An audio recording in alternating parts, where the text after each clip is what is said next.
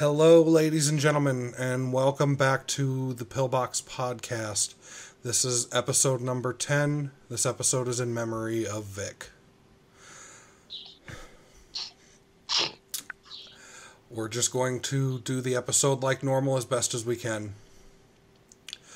I'm Monica. I'm Judd. And I'm Vincent. We're going to start off with Vincent's segment, since he's not on very often, and his schedule's so much different than ours being overseas right now. So go ahead, Vincent, do your thing.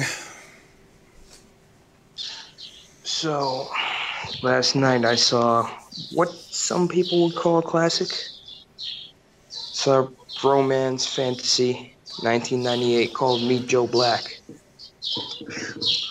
You got... in the beginning, you got Anthony Hopkins as William Parrish, a businessman with his own company that he built from scratch. They don't say exactly what the company does, but it is implied that they report news. So let's just go with that. He has two daughters, Allison and Susan. Allison is the oldest. So the movie starts where Allison is arranging his 65th birthday party. And Susan is a doctor. I believe, yeah, she's a surgeon. And his daughter goes to work. There's a cafe near the hospital, right across from the street. And she meets this young man there who's played by Brad Pitt. You know, they get to talking and everything. He charms her a little bit, but she's shy. Yeah, I like you too. I gotta go to work. So they're going separate ways after they leave the cafe. And every 10 seconds, one of them turns around and the other is just walking away. So Brad Pitt's character, which is only stated as young man, is in the middle of the crossing. He's in the middle of the street and he looks back and she's gone. And he just stares and gets hit by a van. After a while, they go back to Anthony Hopkins' character, William Parrish. He's having trouble with his company. Somebody wants to buy and merge a larger company. And at the beginning, he's with it. He just wants to get rid of it and get the money. He starts hearing voices. Voices repeating quotes he says on a daily basis. He experiences what's similar to a heart attack. So he takes off for the day, heads home. The movie skips to nighttime where he invited the whole family for dinner. His older daughter, Allison, her husband works with him. His name is Quince. He works with him in the same company. He's on the board of chairman. The two daughters, Quince and the old guy, are having dinner together. And he starts hearing the voice again saying, "I'm at the door. Will somebody open?" And he just phases out. And then it goes again "I'm at the door. Am I going to keep waiting?" So he calls for one of his maids to check if somebody's at the door. He says, "Let him into the library, I'll be there."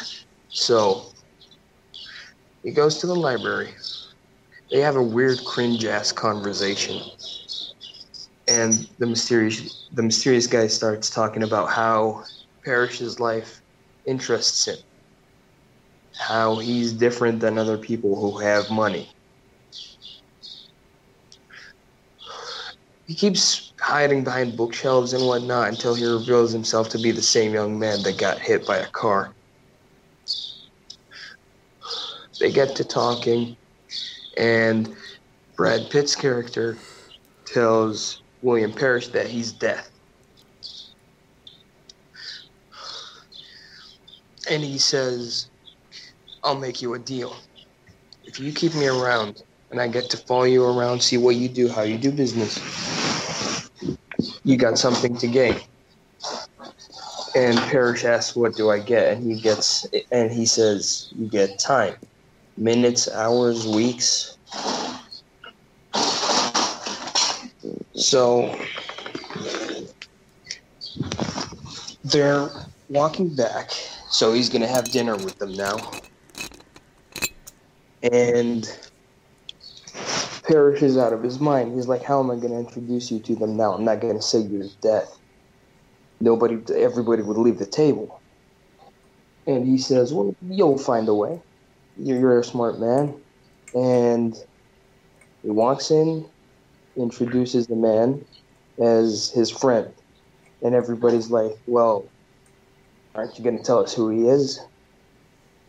And after like 5 minutes of just staring into the distance, he goes, this is Joe. Joe who? And he stares for another 5 minutes, and then he's like, it's Joe Black.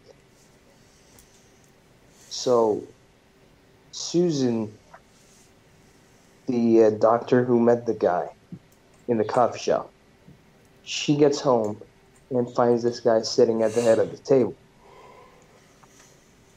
And he doesn't know who she is. And she finds it strange that he's acting like a stranger.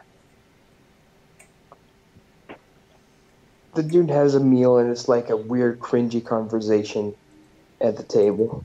Because basically, apparently, Death is like a fucking caveman. He doesn't know shit about humans. Besides that, they have sex. Wait, Anthony Hopkins and Brad Pitt?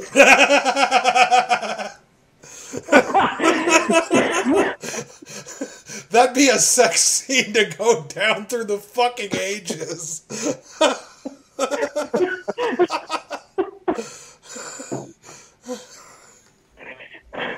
Thanks to you guys, I now have images in my head that I did not think I could ever picture. You're welcome. They're really Brad Pitt, doggy styling Anthony Hopkins with all his fat and flabs. Thank you so much. That image just makes me laugh.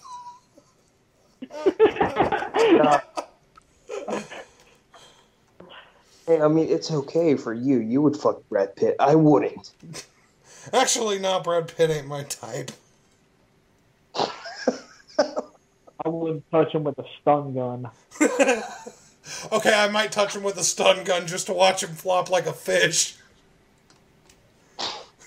I just wanted to make air tasers. You can be about 15 feet away. Ah, there you go. That works. I think he would look funny if you kicked him in the balls. Everybody looks funny if you kick them in the balls. Hold up. When we meet in October, I will kick you in the balls and record it, and you can see how funny you look. Wait, why me? It wouldn't be funny if it was me. It would be funny if it was Vic, maybe. I don't want to kick Jeb in the nuts, so we're going with you. Oh, right, Vic's dead. I forgot. Thanks, asshole. You know, I was his closest friend. What a way to honor his memory.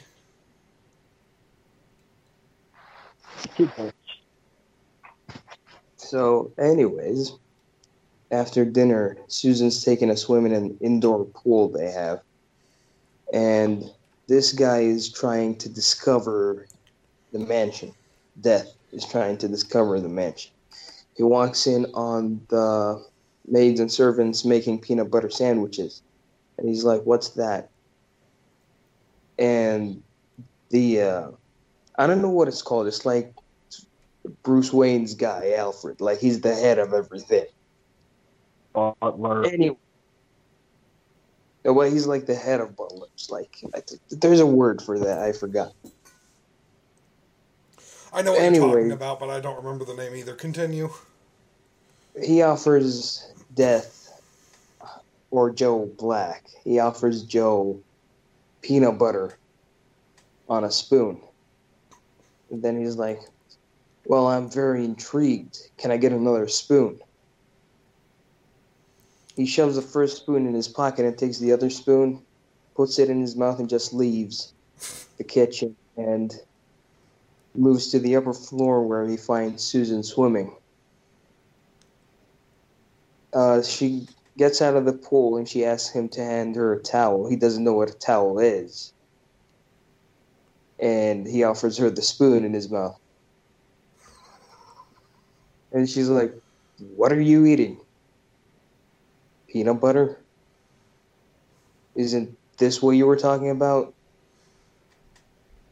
She grabs a towel, dries herself off, and she's like, how come you acted like you never know me? You showed up out of nowhere. You just came into town 2 days ago, and suddenly you're having dinner with my father. And he's like, well, I'm intrigued, and leaves. The next day, Parrish walks into Death's room, and Joe says, I have to go to work with you. And he says, well, how am I going to explain it to the board? Who are you? And he's like, you'll figure it out. It's not my problem. It's yours. So basically, this is what would happen if Jeb played Death and wanted to troll somebody. Yeah, that kind of would happen to me. You know, I would watch that movie. I would watch that movie 1,000 times if Jeb was Death and Vic was Parrish. Fuck yeah, that would be fucking amazing. It's your problem, retard. Figure it out. Yeah, but you see, I can't go around, hey, what's this? Hey, what's this? That's more of Vic's thing. Yeah, that's true. I guess honestly, if we're being completely honest, Vic would fit better for Death. Seriously? Did you forget again? No, but I don't see Death sniffing his feet. Context of what you're describing, yeah, he would. Yeah, because he would be curious as to what foot odor is. No, I mean, he's dumb, but he's not that dumb, apparently.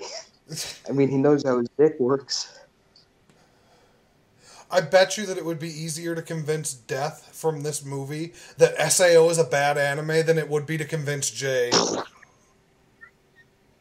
that's because Jay has little to no taste. Fucking right. But it's underrated, Jeff. It's underrated, and it gets too much hate, and this is his exact word, slander. He used that like 4 times. Yeah, because the anime is Michael Jackson with 2 lawsuits. It gets slandered.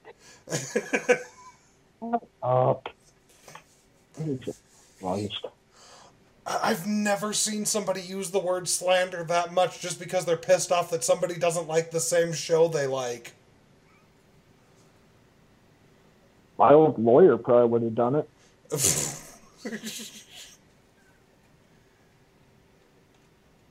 He tried to accuse me of slander. He tried to accuse Mother's Basement on YouTube of slander. He tried to accuse all of the Western civilization of slander. We should call your lawyer, Monica. Yes. We should call Solomon.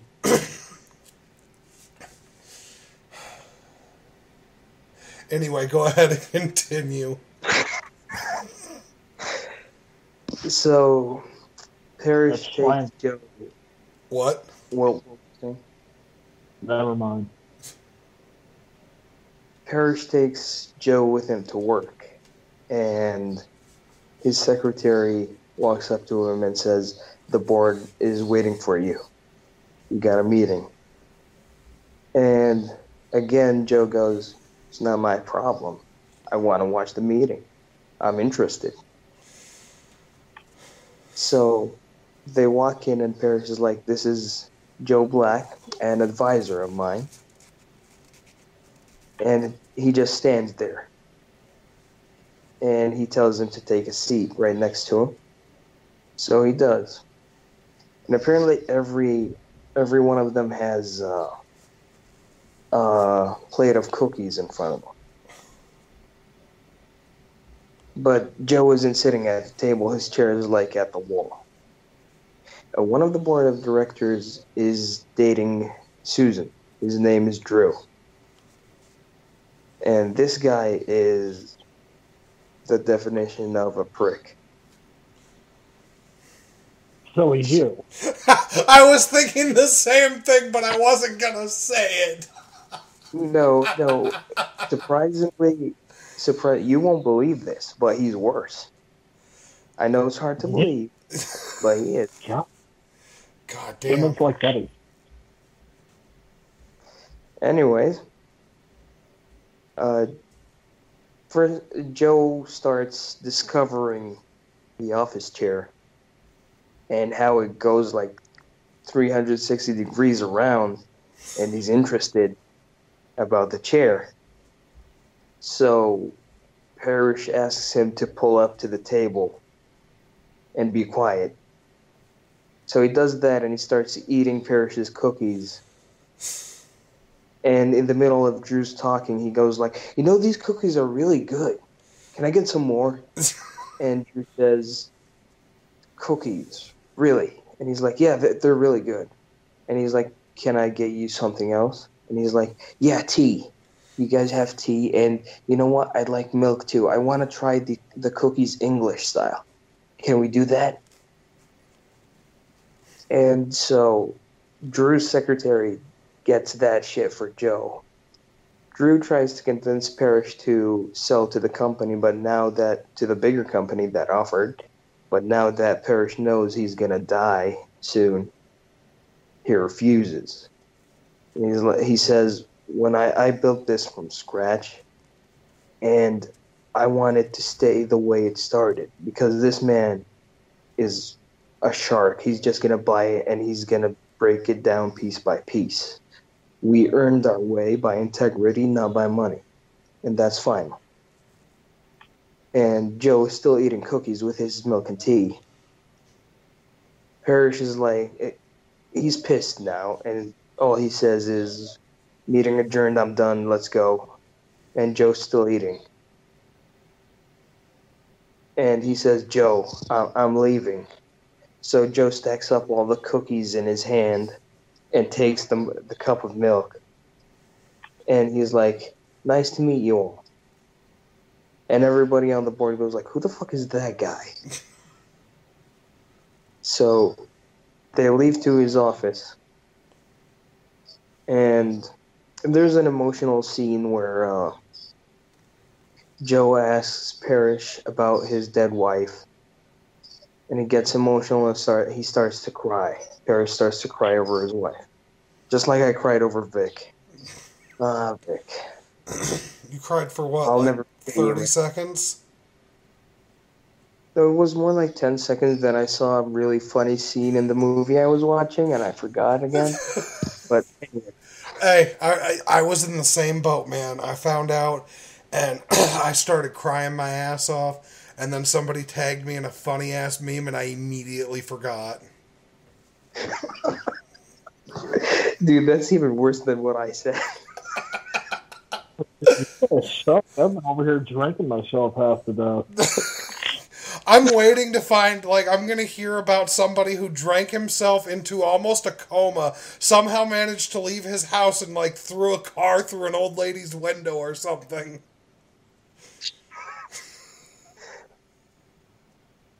Hey, I'm Irish, not the Hulk.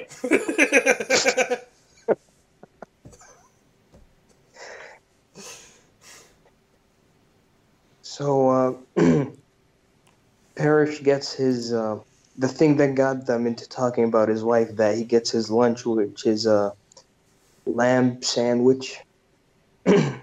And Joe's like, "Ooh, that's new food. Can I try that?" And that's what gets them to talking about his wife, is that she she was the one who first made him the lamb sandwich and whatever. And Drew walks in as they're talking, trying to convince the old man to sell. And the old man goes berserk. He's just like, no, that's final. Shut the fuck up and get out of my office. That sounds like something that Jeb would do. Shut the fuck up and get out of my office. Shut the hell up and get on with this. And after that, Drew still tries to convince the old man, and the old man goes like, Parrish goes, well, it's up to Joe. And Joe's still eating. And Drew goes, what? Who even is Joe? And Parrish goes, there is no secrets between Joe and I. We know every single aspect about each other. And Joe goes, what the fuck do you know about me? And Drew just stares at them both before he leaves. And Joe's like, why are you so pissed? And Parrish goes, if I'm gonna die, I want to leave something. So I have a family to take care of. And then he tells Joe that he needs some time alone. And Joe says, but I want to see what you do. So he takes out some money, gives it to Joe, and he asks his secretary to give Joe a map of the city. Joe doesn't wait for the map and just leaves to the hospital where Susan works. So he and Susan talk for a bit, like, oh, what are you doing here? I came to see you, blah, blah, blah. This is where, like, you know that Death is interested in the girl. That is the weirdest fucking concept imaginable. The supreme being Death being attracted to some random bitch. How many times did angels fuck human beings? Okay, good point, Jeb, good point. And a lady that I think they're Jamaican because their accent is like, they just refer to it as the islands. But a girl rolls in, her mother on a wheelchair. She's really old. And then she sees Joe and she's like, demon, bad spirit, whatever. And the doctor leaves to talk to the young girl. And he reassures the old lady that he's not here for her. And she's like, well, you came to the best place. I mean, it's the hospital. Are you here to reap? Are you here to, like, just harvest? And he's like, nah, I'm here on vacation. So the old lady asks him to die because she's in a lot of pain. And he's like, nope, I can't do that. It's not your time. And she begs and she begs, and he says, nope, it's not your time. We don't fuck with shit like that. And they carted away, and then it goes Wait, hold up. It's not your time. We don't fuck with shit like that. But yet he's prolonging this other guy's life just so he can, have a vacation? I mean, the dude's on vacation. Do you want to ruin it for him, man? Smartass. No, I'm just pointing out an obvious plot hole. I'm not being a smartass. Don't you think he gets tired of just reaping souls all the time, man? Give him a break. I don't know, man. I think I would enjoy that for a good, 6,000 years before I got bored. He got stuck in Brad Pitt's body, okay? Give him some credit. Okay, that is kind of sad. I do feel bad for him on that one. All right. He got married to Angelina Jolie and cheated on her with a nurse. How dumb can you get? How dumb can you get to marry Angelina Jolie? Yeah, you got a point there. Okay, that's completely stupid because Billy Bob Thornton did it, and both of those two are psychopaths. Like, they put me to fucking shame. I mean... No, they're walking around like vials of each other's blood around each other's necks when it was Billy Bob and whatever. But those two... My friend did that with his girlfriend for a while. When I found out about that, I was like, dude, what the fuck is wrong with you? Awesome, so you have AIDS around your neck. Stop it. I mean, the worst celebrity marriage was Tom Cruise and Nicole Kidman. Nobody can argue. Anybody married to Tom Cruise is a mistake. Tom Cruise, isn't he a Scientologist? Tom Cruise himself is a mistake. Exactly. John Travolta, he's also... Yeah, fuck that noise, man. No respect for anybody who's willing to be in that kind of shit. That's why they were one of the first people to get attacked. Fucking right. So, anyways, back to the movie. Death realizes after she tried to convince him that he cannot go on her shifts and shit with her. He cannot accompany her to all her patients. After the old lady, he's like, well, I think I shouldn't be here, so I'm just going to go back to the office. He leaves and the movie jumps back to the house again where they're having dinner and Drew is there. And Susan and Joe get to talking at the table. And when they're putting the food in everybody's plate, Joe's like, no, I don't want any of that meat. Can I get some peanut butter? And he's like, the butler's like, do you want it on some toast or something? And Joe's like, no, I just want a spoon. So Susan is apparently, I mean, she's the dumbest bitch alive. She's interested why this guy likes to have peanut butter.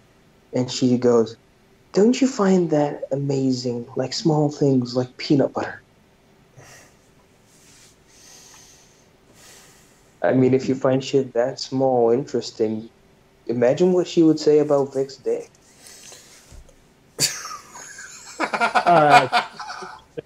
Knock it the hell off. Alright, the guy's dead. We can't make fun of his dick anymore. I mean, hey, having a micro penis is nothing to be ashamed of. Dude, seriously, this is coming from me. Pay some respect to the dead. Well, yeah, when Jeb says it, I can't argue. Yeah, you know you're going too far when Jeb steps in. I apologize to your soul, Vic. May you rest in peace. I hope you're not spitting on me from hell right now. Anyway. I like how you automatically assume he's going to hell. Dude, the guy had role-play clones that fucked each other. What do you think? I think there might be a place in heaven for that. For clones? Yes. Like, maybe that would be his paradise where all his clones are real and they actually get to nut on their computer. Okay, do I have to quote what my neighbor said the other day about heaven, hell, and Satan and all that crap? He isn't even accurate by biblical standards. Dude can go fuck himself. There are no sex in heaven. But are you sure? Heaven is like Willy Wonka's chocolate factory. It's full of ice cream and cake, and we're going to live in mansions. And the only thing is, you can't have sex, because sex is a dirty, dirty sin. Is this dude like 5? Maybe he mistakes for an 8-year-old. This guy has to have, like, undiagnosed autism. That's the only thing I can think of. And, like, holy crap, Christian parents. I mean, either that or he was in World War II and he was shagged by a German. Dude, this kid's my age. Wait, seriously? Yeah. Jesus Christ. Are you sure he doesn't have like sleeper cell Down syndrome where you can't see it or hear it, but it's still there? Was he in a sleeping bag? What the fuck does a sleeping bag have to do with this? I don't know, I just want any sign that he's retarded. I don't know. He was screwing a crackhead for a while, and she talked him into doing cocaine, which I saw the unfortunate coming of that. Maybe it was the cocaine that fucked him up. Maybe he thinks there's cocaine in heaven. Well, In Willy Wonka's magical factory. That's where all the nose candy is. I've known this kid for like 5 years. He's just that far the fuck out there. Jesus. Like, just smash Willy Wonka's famous jawbreaker and snort it up. I don't, dude. This is the same kid that I've had to make like 3 separate complaints to management that he keeps handing me church pamphlets. He has signed me up on church newsletters, and he has had churches send me gifts on Christmas Eve. Jesus. Let's not forget the fact that he lets them into the goddamn apartment and has them sing Christmas carols right in front of my door. Oh my God. Dude, this sounds like the bitch that used to come into my gas station all the time and would pretend to be giving me a tip, but it would be one of them fake dollar bills about Jesus. So it's like when I was working at the store once and I was cleaning the windows outside, and some girl walked by and she gave me a paper that read, "Do you want to know where sin comes from?" And I mean, I know you guys never played Final Fantasy X, but the main villain in Final Fantasy is called Sin. And I'm like, no, thank you. I played the game. I know where it comes from. It's magic and shit. Thank you. and they never came back to the store. I wonder why. Oh, man. No, what's really fun is when you get a Jehovah's Witness at your door, or a Mormon, rather, and they're trying to sell you on Jesus and be like, I'm not interested, but have you heard of our Lord and Savior Cthulhu? They leave really quick. Oh, no, dude, what I used to do It's like going into a therapist's office and saying, I see dead people. Oh, dude, when Jehovah's Witness used to hit my house when I was living with my parents when I was younger, I would skip school high as a kite. Inevitably, those motherfuckers would come knocking on the door. I would invite them in.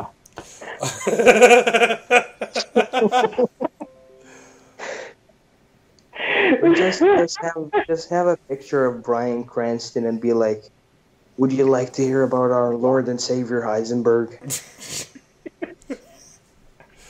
I prefer Cthulhu. Cthulhu works really well because nobody expects Cthulhu. It's like the Spanish Inquisition. Nobody expects Cthulhu. A flying spaghetti monster, religious people expect that. The invisible pink unicorn, people expect that. Nobody is prepared for fucking Cthulhu. Scribblenauts is, because if you type in Cthulhu, that little monster pops up and you get to move him wherever the hell you want to and he hits you.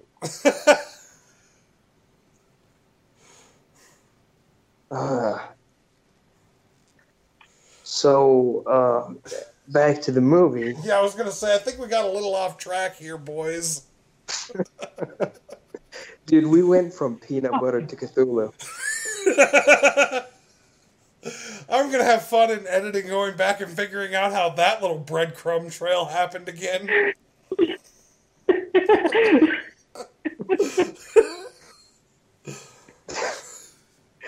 So, anyways, they get to talking and it gets kind of flirty with everyone around the table and everything.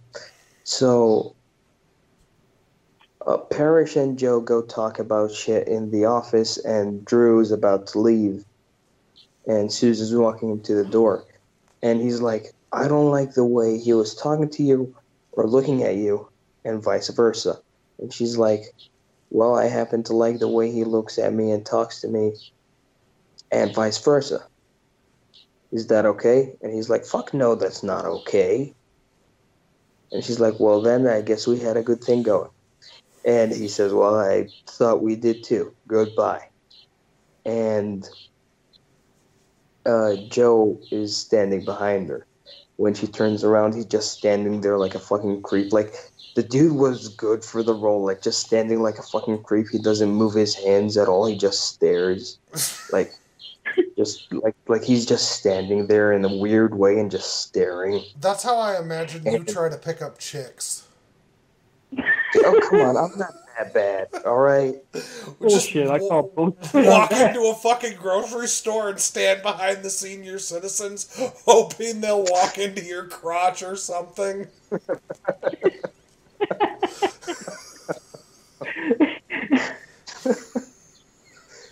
Oh, I'm sorry. Is my crotch in your way, ma'am? I'm sorry.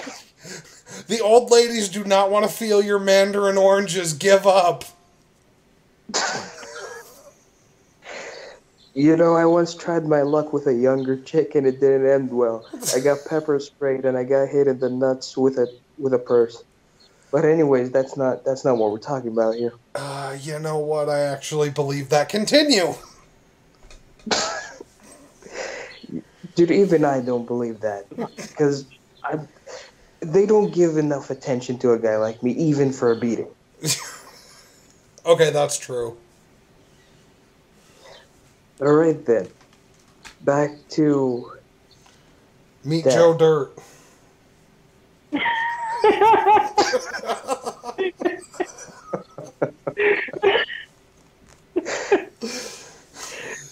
Fuck, I'm too tired for this shit. I'm just saying stupid shit at this point. Whatever the chat thing is, just search.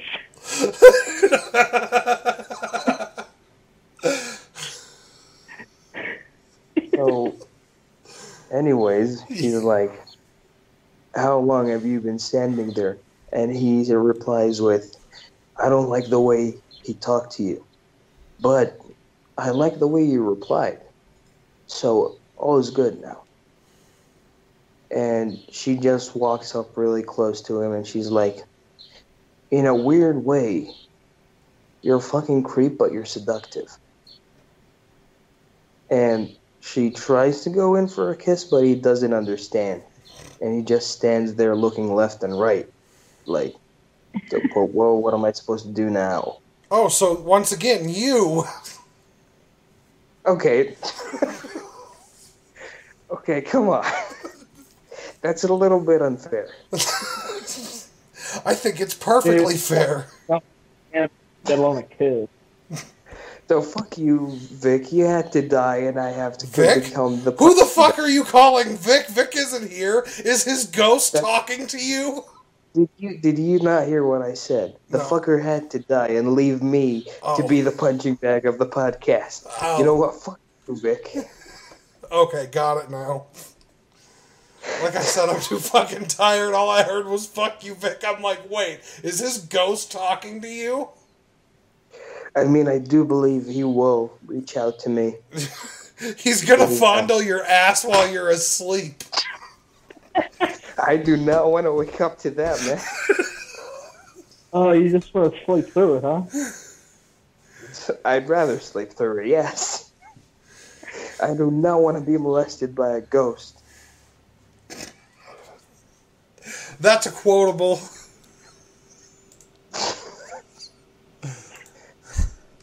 So, anyway, she finally gets weirded out by the guy and leaves. Then, the next day, Drew arranges a secret meeting with the board without Parrish. And, before that, on dinner, Quince, the older daughter's husband, he goes to Parrish and he's like, I know you don't want to merge with that guy, but I've been doing some research. I got a lot of good ideas. You think I could maybe come talk to you next week? And he knows he's going to be dead by next week. So he says, well, it's up to Joe. And Quince tells that to Drew. So the next day when Drew's at the secret meeting and he's trying to turn people against Parrish, he calls Quince up and asks him to tell him what he said about it's up to Joe and whatnot. And as soon as he says that, everyone's convinced. When when they walk out, Quince has no idea how bad he fucked up. They just leave the meeting, and Joe goes to the hospital again to see the old lady. And he sees the old lady, and they talk, and she starts begging him again to die. And they get to talking. She says, "You're not supposed to be here." And he says, "But I'm in love." And she says, "What? How are you in love? You're fucking dead." And he's like, "Well, I'm in love. And she loves me back." And she says, "You're not supposed to be here. You have a good image.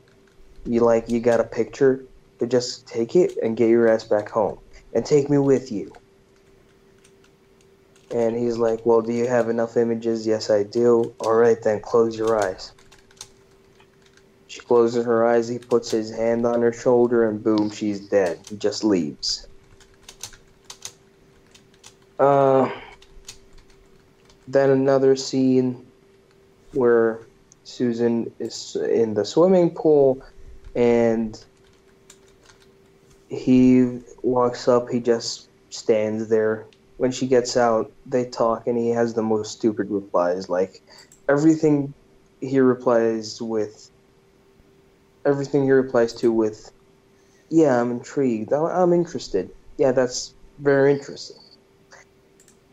And she takes off his jacket and starts unbuttoning his shirt, and he's just looking left and right. And she gets kind of scared. So he starts unbuttoning his own shirt. And, well, yeah, they fuck. But to be honest, I mean, I've been shitting on the movie ever since it started, but to be fair, most sex scenes are cringy in movies. This scene was actually done good. It was probably the only good thing done in the movie. The only thing done right. It was actually done good. Are we talking good like Titanic good, quote unquote, or are we talking actually good? No. Like Titanic good. No, bad. Titanic. Okay, my point with that sentence was Titanic was not good. Like, okay. When you said good, you meant basically porn. So, Titanic is more like it. But no, actually, no, seriously, no. It was really good. Like, the soundtrack of the scene got me into it. Like, it's more sensual than erotic, if that makes sense. Okay, so if you like it, that means the soundtrack grabbed its crotch and went tee-hee.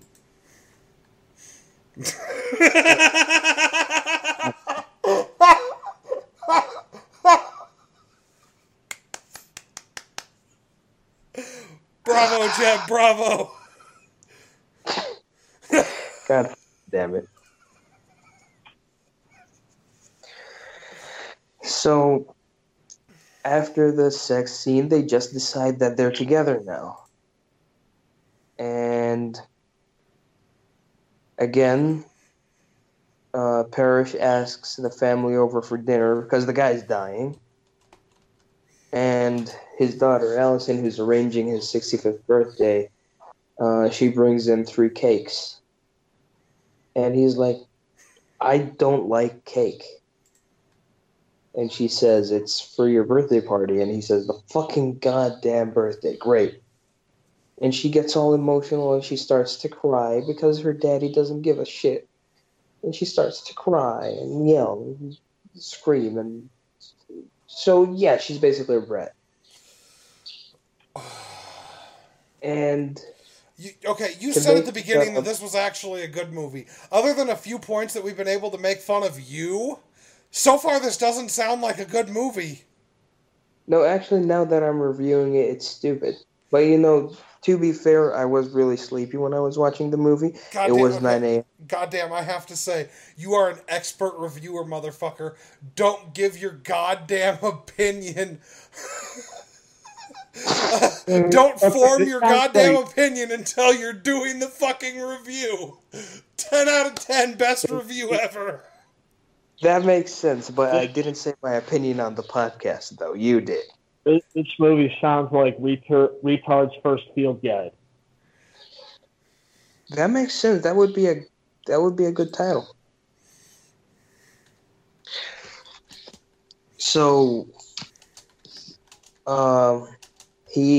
Parrish eats out of the cake, and he's like, "Okay, we'll just go with this one." And they just laugh, and she shuts up, and Death laughs in a weird way, and just keeps on laughing. Anyways, after dinner,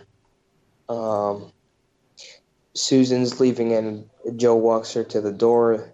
They make out, and Parrish sees it, and he walks down the stairs, and he's like, "Were you just kissing my daughter?" And he says, "Well, yeah. It's none of your concern. It's none of your business." And he says, "How is that not my concern? It's my fucking daughter." And he says, "Well, you're forgetting who I am. I'm fucking Death. So you shut the fuck up. I can do whatever I want because I'm Death, and you can't say shit about it." And he says again, "It's my daughter." And he says, "Well, fuck you. I love her, and I'm Death. I get to love whoever I want to do whatever, and whoever I want." And he asks, "Did you guys fuck?" Like, he doesn't actually ask. He's like trying to scold Joe, and he's like, "Well, yeah, we did. It was swell." Okay, now I can believe that coming out of your mouth. Did you want to suck? Yeah, it was swell, Mom. "Oh, great. You were out with a girl you fucked." "Well, yeah, it was really fun. You should try it sometime."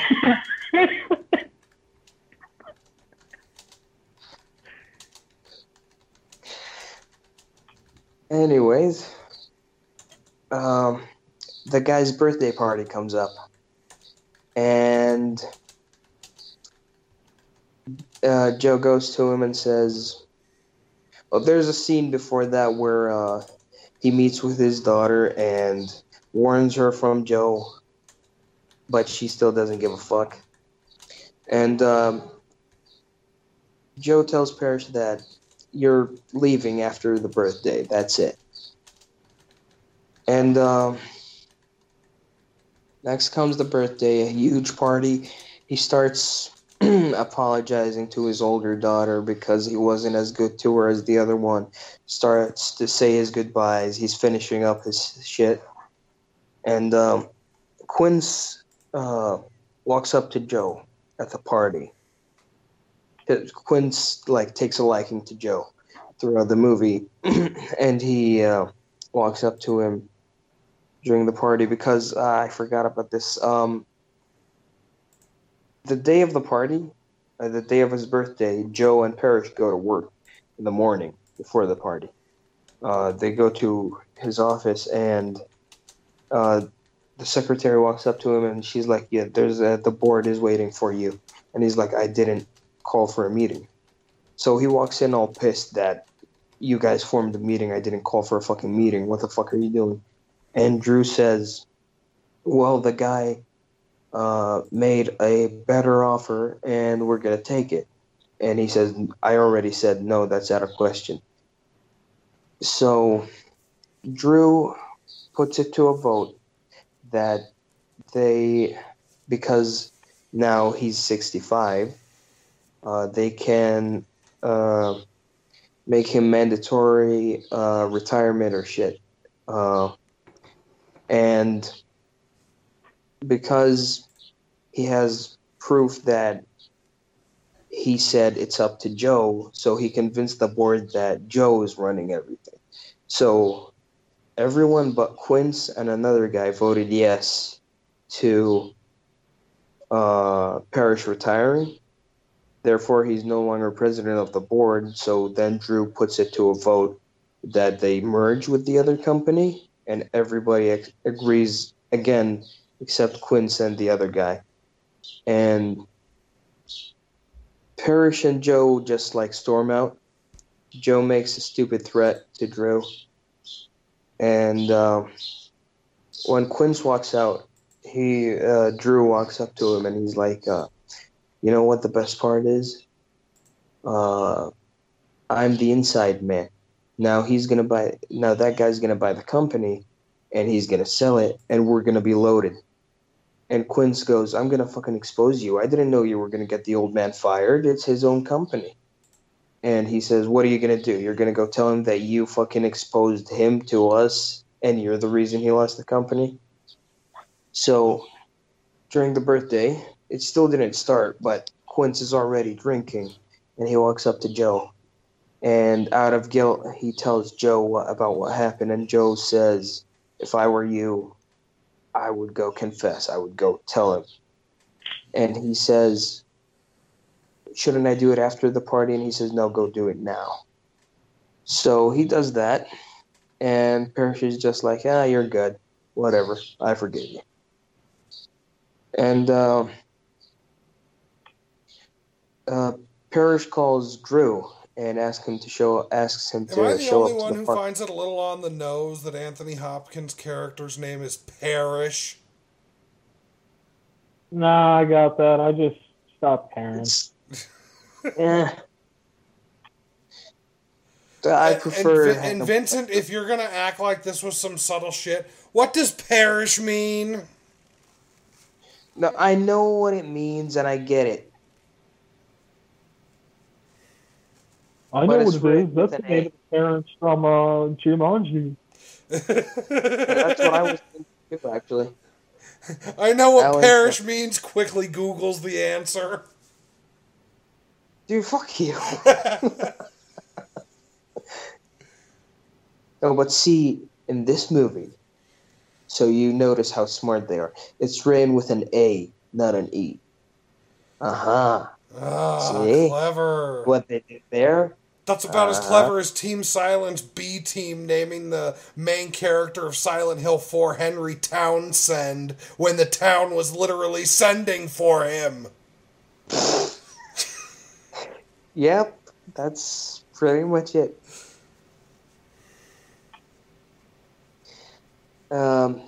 Anyways, the party's on, and Parrish asks for Quince to get Drew over. So Joe walks out to the party, and he meets Susan. And it's a fucking cringe-ass scene where they stand close to each other. And she's like, "My dad said you were going to leave. You won't be here for long." And he says, "My time with your father is done. And I have to leave, and you'll always have the guy. I promise you'll always have the guy you met at the coffee shop." And he just leaves. He goes to Parrish's office. A short while after, Parrish has the board on the phone on speaker, and he asks them to be quiet. And he asks Joe to be quiet. And Drew walks in. And Parrish goes, "Shut the fuck up and sit down. You're exposed. You're done. That's it." And Drew goes, "You don't have shit on me. You can't prove it." And Joe says, "You know what? It's time I put you in your place. It's a cringe-ass scene. It goes like this, like, and Parrish goes, "No, don't. No, don't do it. An IRS agent." And they just stare at each other for like a minute. And then Parrish goes, yeah, he's an IRS agent. And you're exposed. And he's like, then Drew goes, "I'm going to call my lawyer." Parrish says, "You're not going to call your lawyer. I have a deal for you. Your resignation would be fine." And he's like, "Okay, I'll do it first thing in the morning tomorrow." And a guy from the board on the speaker says, "Resignation accepted. All those in favor to reinstate Parrish," and they vote for reinstating him. And the guy walks out, and Joe again threatens him like stupidly. And Parrish walks out, makes a speech about how life is short and 65 years went by really fast. He dances with Susan a little bit, and then the fireworks go on. So she asks him, should we just go watch the fireworks? And he says, yeah, I'll be there in a bit. So Joe is standing on the top of a hill and he's crying. You know, death is crying. Anyways,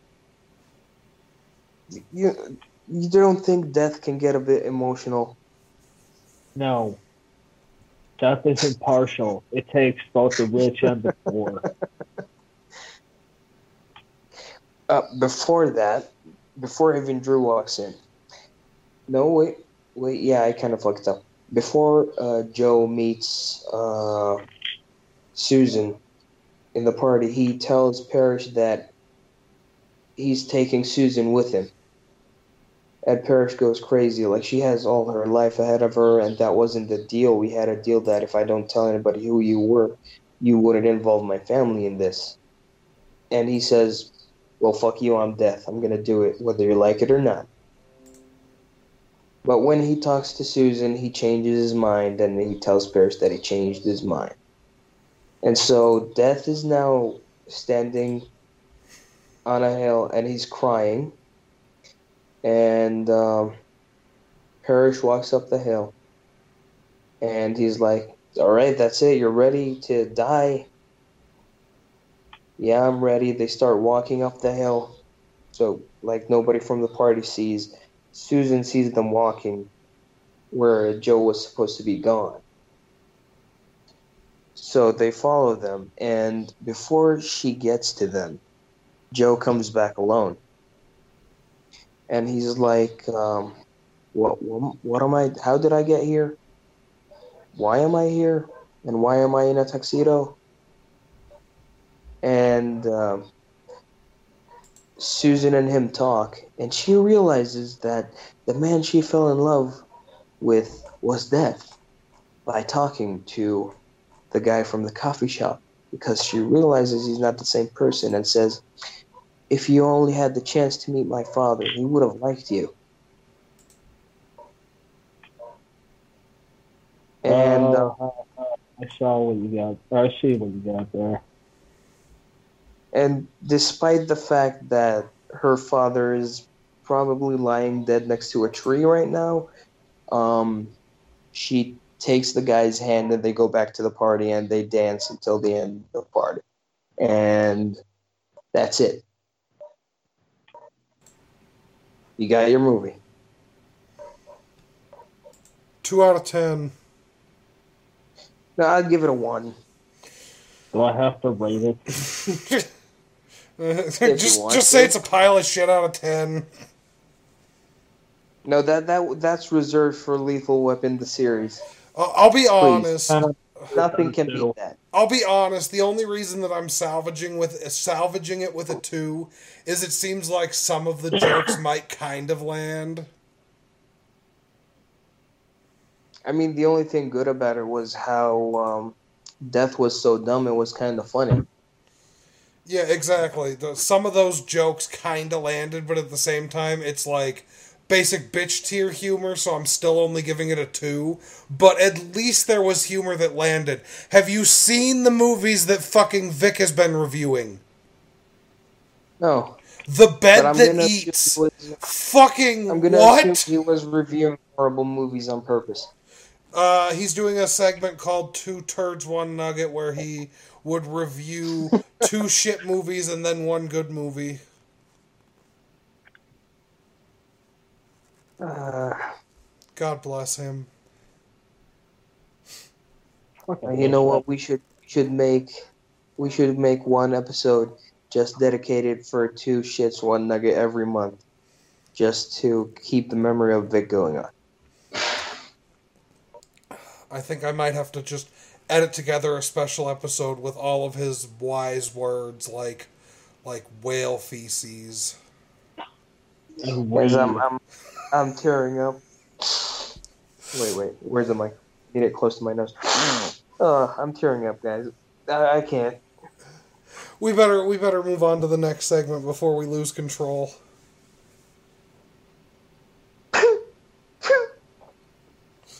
God damn it, not this again. Cloud, think about Lethal Weapon. That's even worse. No, I mean the original movie. Think about Mel Gibson jumping off of that building. Oh, okay, yeah, Martin Riggs is a good character. Knew that would work. Alright, next segment, we're on to Jeb now. And this segment is also in the memory of Vic, and it's sponsored by his wife in heaven. No, it's sponsored by the Vic Relief Fund that we set up. People can just give us money to make us feel better. Every dollar will help our heartache just a little bit. Yeah, seriously, I need dollars to wipe my tears. Come on, because there's no toilet paper out there anymore. Exactly. Come on. $50 bills would do fine to hold the snot.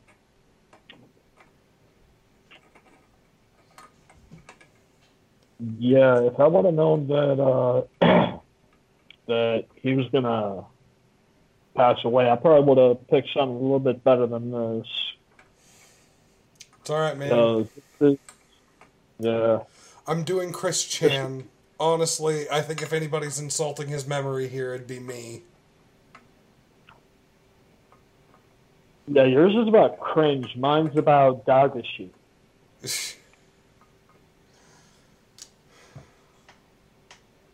Maybe we should just reschedule and do a better segment. Like, I'll review The Godfather in the memory of Vic. You would ruin that review and his ghost would come back to kill you. Oh, come on. Nobody that is stupid enough to ruin The Godfather. You are. Okay, maybe. At least you admit it. Because I would want to find something to pick on purpose. You're just going to end up doing the Family Guy argument. That's all you can do. Sitting in that panic room. I did not care for The Godfather. Did not care for The Godfather.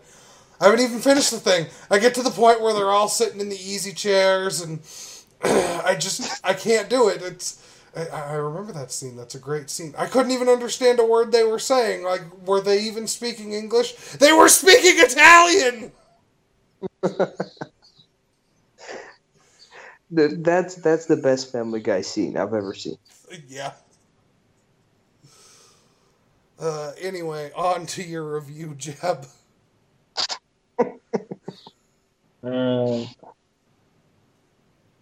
Let me just run down the... Starts really quick. We're selling our special Vic merch. We have the pillow head thingies, and we have the stupid black... Vincent, we talked about this. We're not going to start pimping out the merch based on his death until he's been dead for at least a week.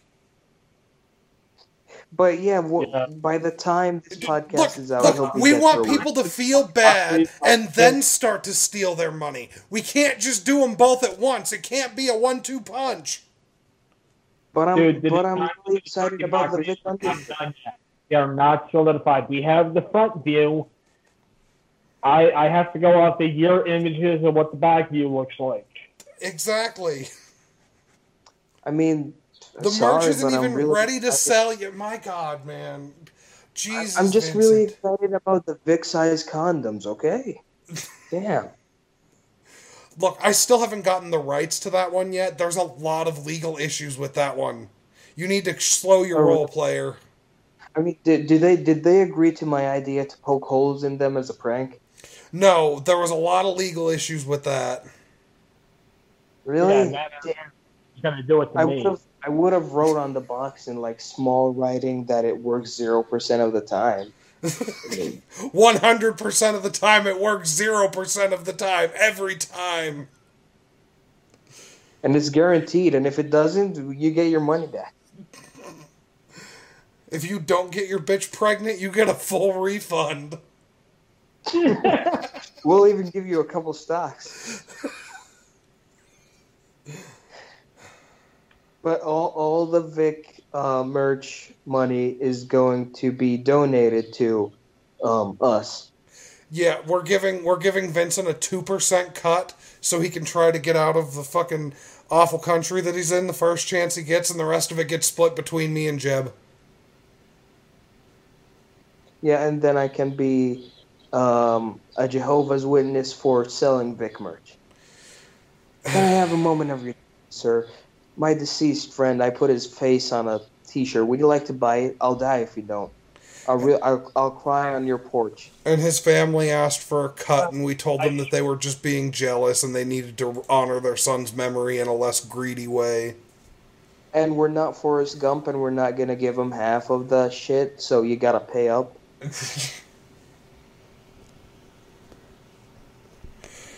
Anyway, Jeb, start your segment. I'm gonna step out out the back door and smoke. I'll be back in like 2 minutes maybe. But yeah, start your segment. Hopefully, if I'm not in here, Vincent won't derail so bad. Dude, you just mentioned me. Oh, fuck you. You really quoted it. Fuck you. I did that a little while ago. All right, I'll be right back, guys. Go ahead and start your review, Jeb. All right. Run down the list of names here. You got Kokonotsu is done by Todd Haverthorne. Hotaru is done by Tabitha Ray. Toe Endo. Toe Endo is done by Justin Pate. Yoshibare is done by Jeremy Einman. Seiya is done by Sarah Rydell.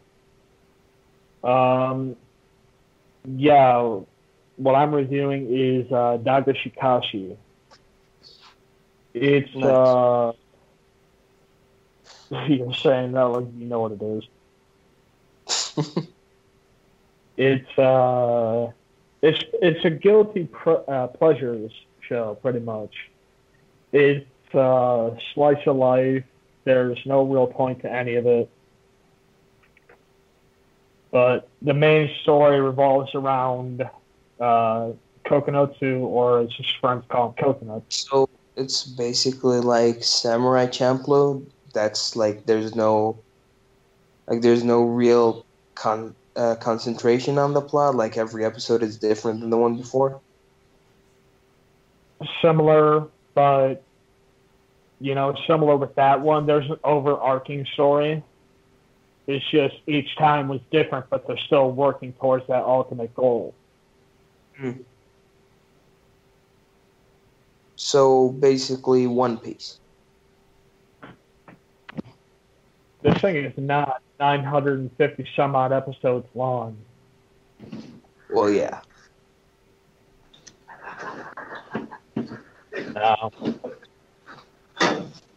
Story revolves around Kokonotsu, his friends,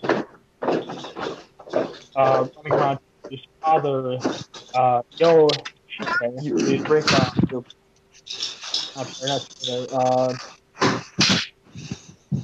Yoshika.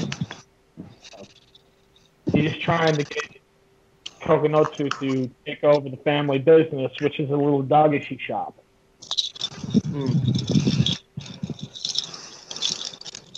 Now,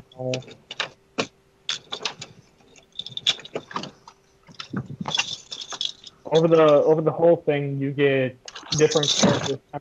You get to find out that they all become his friends. The first one that really gets flushed out is Hotaru. Hotaru is she is the daughter of a giant corporation, like giant Dagashi Corporation's CEO. So she originally goes there to meet his father, Yo. Yo has stepped out for a bit, having Kokonotsu watch the store. So,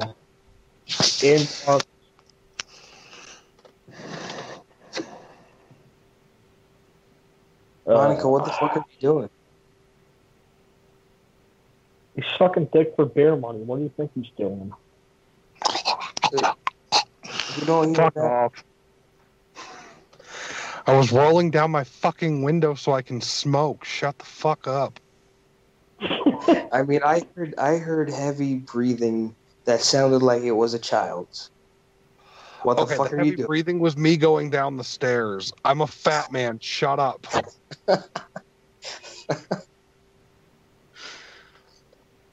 Me and distance do not get along unless there's a car that's bridging the gap.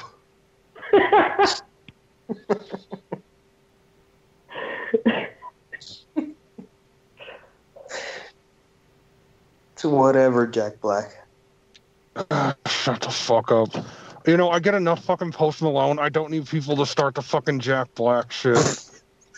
Post Malone, that's precious.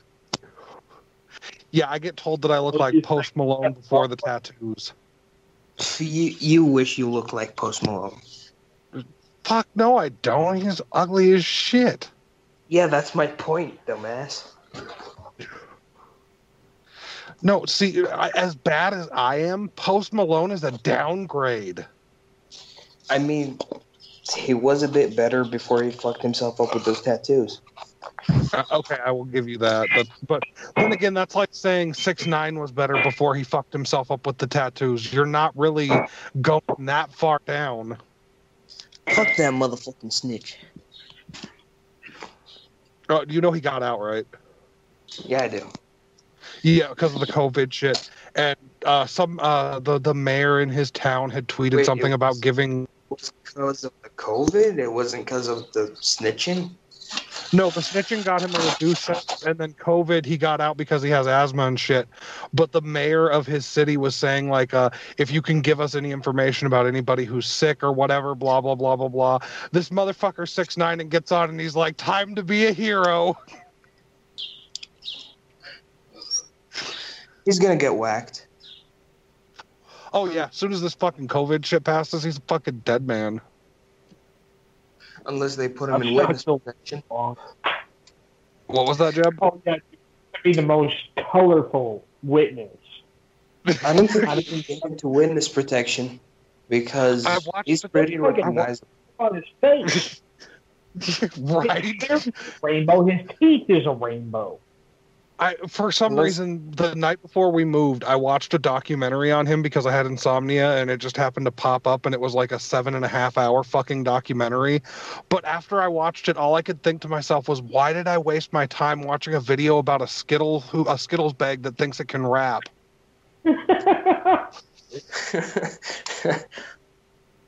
Unless they ship him off to Newfoundland or something.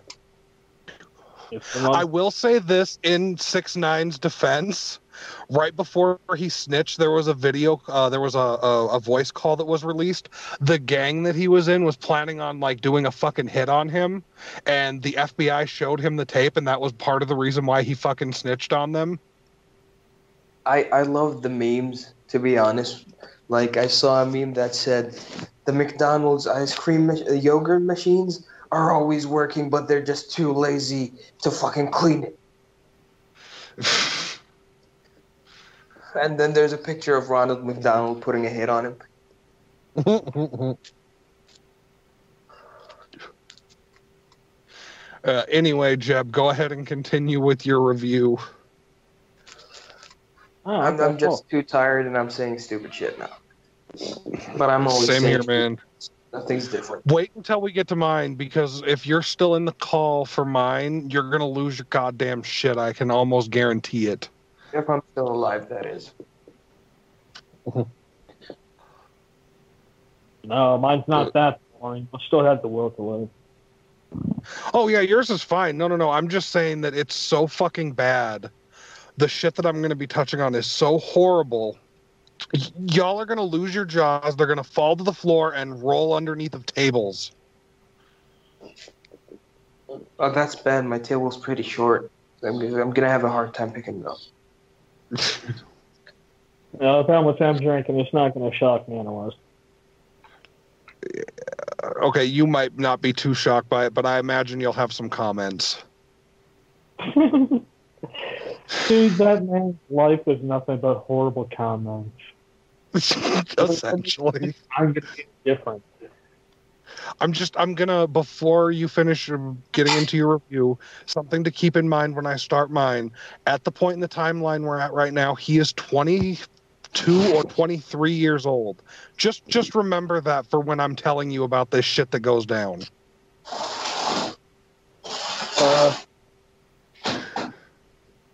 Oh, good.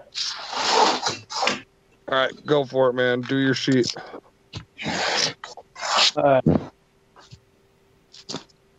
The first person you really see him interact with, aside from his father, is Hotaru.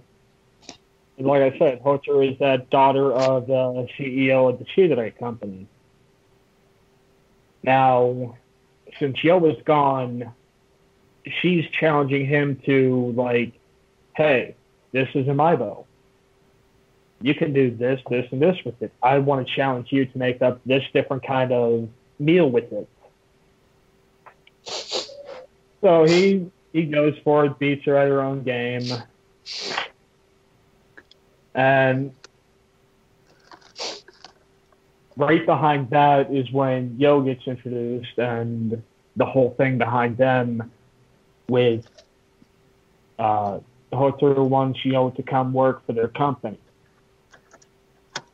But Yo flat out tells him, like, no, I'm not going to do that. Not until my son takes over the family business. And it's at this point where Hotaru loses her shit and runs up to Coconut, grabs his hand, and goes, they're going to see a lot of me. I got to make sure to take the place over. And from there, it goes down the line little by little. Each friend, Ko and Saya are brother and sister, so those two are running a cafe together. So Tokunosu is in and out of there, and everybody's in and out of Shidare Dagashi.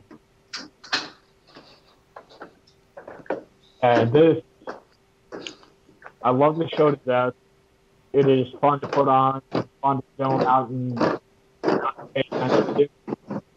but unless you're sitting there counting and naming off each type of dagashi that they're naming out, if you're not interested in it, you're gonna just die of boredom. Like I was telling Vincent, I just really nailed down the plot. It's trying to take over, and that's why Hotaru keeps coming back day after day and snack after different snack. You know, getting these people involved in, like, hey, this is the history of this. Hey, did you know this about this? And all the stuff is true. I mean, it's all based on real Japanese dagashi. It's got still names, the real backgrounds for these things, and like I said, it's a guilty pleasure. It's fun to put on if you want to learn something stupid. But it's on all the tropes. Hey, here's a pool episode. Hey, here's a festival episode. Things that really stood out to me was, first off, the YouTube off, and Yo was doing snack reviews the same way that we review the stuff we do, horribly. There was another episode where Hotaru and Yo had a night, and it was some kind of shade. Turns out what they're doing is they're selling each other bottle ramen as what you eat with a straw. And going back and forth about how addicting it is, and they're scratching themselves, acting like it's heroin. And at the end of that little segment, you get to see both of the and Yo act like they're walking off to rehab, speaking kind words to each other, like, you can do this. We just have to get through this together. One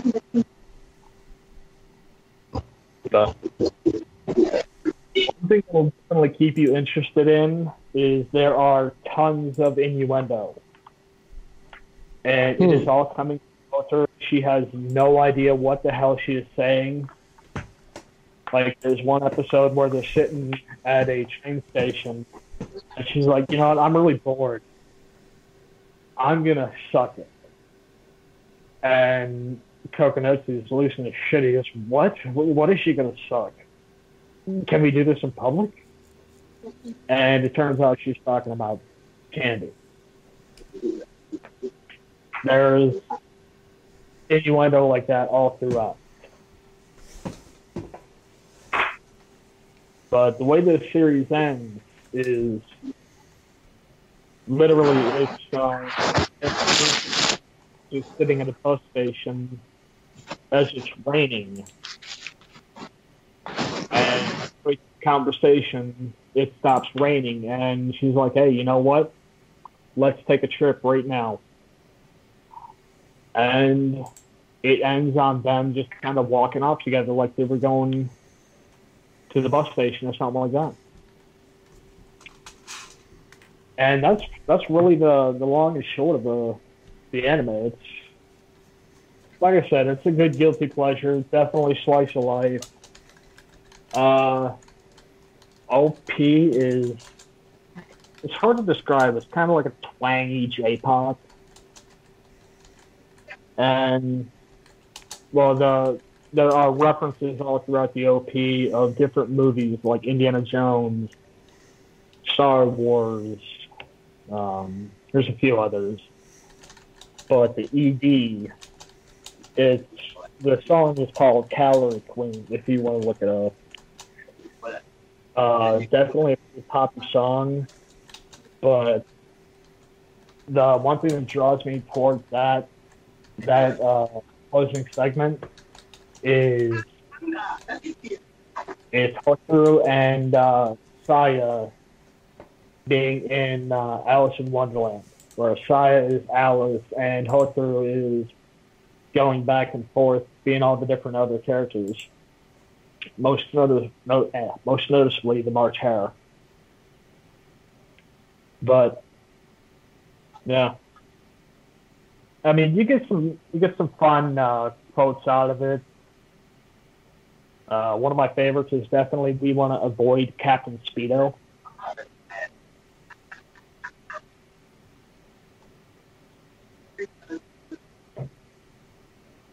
Yeah. Sounds interesting. We're still here. Oh, dude, if you have 5 hours to kill, which in this pandemic everybody does, sit down, give it a watch. Love it or hate it, it's well animated. The voice acting is spot on. Compared to the manga is a little bit more in depth than this one is, and the anime takes from the manga and it kind of hops all over the place based on what episode it is. So it's not in one linear direction, and you can kind of do that with how the episodes land too. Okay. There is a season 2 of this. It came out 1 or 2 years ago. There is a rumored season 3, which they said it. I can't remember if they said it's in production or if it's in pre-production. But there is no lack of material that they can draw on. So they should have more than enough for a season 3. Well, it's not like it matters. We'll all be dead before that can happen anyway. Well, yeah. Yeah, I want to at least have my corpse be entertained. See, my thing is, I don't care if the world dies. I don't care if this fucking COVID shit kills everybody. But please let me have season 2 of ReZero before I die. Please. Okay. I just want to see Resident Evil 4's remake and then... Okay, you remember that kid I was talking about? The overly Christian kid? Yeah. I apparently shocked the living hell out of him when I said, I don't care if the fucking world ends, wipe humanity off the face of the earth. Like, he stood there and stared at me. Oh, that's kind of funny to me, because if he's like super uber hyper Christian, he'd be rooting for it too. I mean, Jeb, that's very unholy of you to say, though. That's very unholy of you to say. Like, don't you think that this COVID stuff, I'm sorry, he said coronavirus, don't you think this coronavirus stuff is signs of the end times? It's like when Jesus is going to come back, he said there's going to be plagues and pestilence. And I'm like, dude, it's a pandemic. It happens once every couple 100 years. Yeah, that was my thought too. Like, I assume that when the last big pandemic hit, everybody was screaming, Jesus is coming back. Spanish flu. Oh, no, I can't say that. There's been a couple within our lifetimes. There's been SARS, swine flu, something else I can't remember. But yeah, COVID is the most recent mutation of pig flu thing. Huh? There was the pig flu thing. Yeah, I thought I said swine flu. Oh, there's swine flu and bird flu. That's what I was thinking of. But yeah, these pandemics hit us every now and then. Most of them are based on the flu virus, and most of it's common knowledge that there is no cure for a virus, but you can avoid it. And here we are in 2020 teaching people how to wash their hands and wipe their asses. No. Well, there may not be a cure for it, but there are antivirals, which, if you were to be able to separate the specific strain and let it die out, then inject that person with a dead form of the virus, your body's immune system will pretty much... We could just use the dewormer Monica talked about. Yeah, right. We'll take fucking cow shots and we'll be all better. Just don't start eating grass after that. Oh man, you just reminded me of Vic, man. Oh man, I'm sorry. Shouldn't have done that. That was a mistake. I realize now. Dude, I promised myself I would never cry on YouTube, okay? Do you really... Oh, man. You cried like 10 minutes ago. Shut the fuck up. It ain't my fault, man. We'll get through this. As soon as we start getting money from his death, we'll get through this. Don't edit out the crying so people can sympathize with us and shit. Yeah, I will do my best to edit this, but I don't think I'll be able to edit out any of the crying. Can you add some wailing in, like some sound effects? Yeah, I'll add the Wilhelm scream. Or you could just add the voices from Resident Evil 4. Okay, dude, you want to get to this? Villagers. When it comes to your death, I'm going to personally go to your grave, piss on it, and tap dance on top of it. Okay, no, let me tell you, in my funeral, you guys are going to play the Super Mario Brothers theme, and when you lower me, you'll play the sound effect where Mario goes into a tube, and then when I'm down in the grave, you guys can play the underground theme. No, we're not going to play the underground theme. Once you go far enough under, we'll play the game over music. Oh, yeah. I was going to say, if we're invited to his funeral and I have you put me anywhere near the projection screen, I'm going to play I Spit on Your Grave. Just to watch. That would be memorable. When I die, I stole this from a friend. Go ahead, continue. I was saying, no shit, man. A rape revenge film being played at a fucking funeral, like, that's not going to gather some attention. That's a great fucking you movie, could play though. You could play the Saw theme, too. I would like that. I stole this from a friend, but when I die, I want the hamster dance song to play just to piss everybody off. And I want my body lowered down with wires. And then I want my corpse to be puppeteered to walk up and down the aisle and, like, lean over and hug little kids and shit.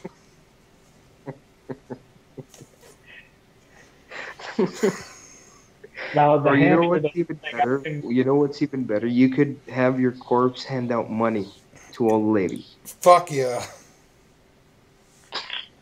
Now, the hamster dance thing is something that I actually might do now. Fuck yeah. Just to, like, I know a lot of people aren't going to come to my funeral because fuck people and I don't really like them. But anybody that is there, even if you're working there, I'm going to make your life hell. If I outlive you, I promise to go to your funeral, and when they lower your casket, I will dump a bottle of whiskey on your coffin for you. Do you have a preferred brand? I don't know. It's in between Maker's Mark and... Just bring a Jack Daniels. Ugh, no, I don't want bourbon. No, probably Jameson. Jameson would be good. Alright, cool. I will do that, and I will make sure they play the hamster dance.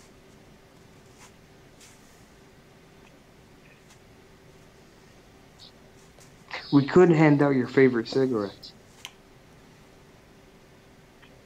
Yeah, that's true. Hell yeah. You know, pack all cartons for the kids. Cartons for all the 8-year-olds. No, actually, we'll give the kids chewing tobacco.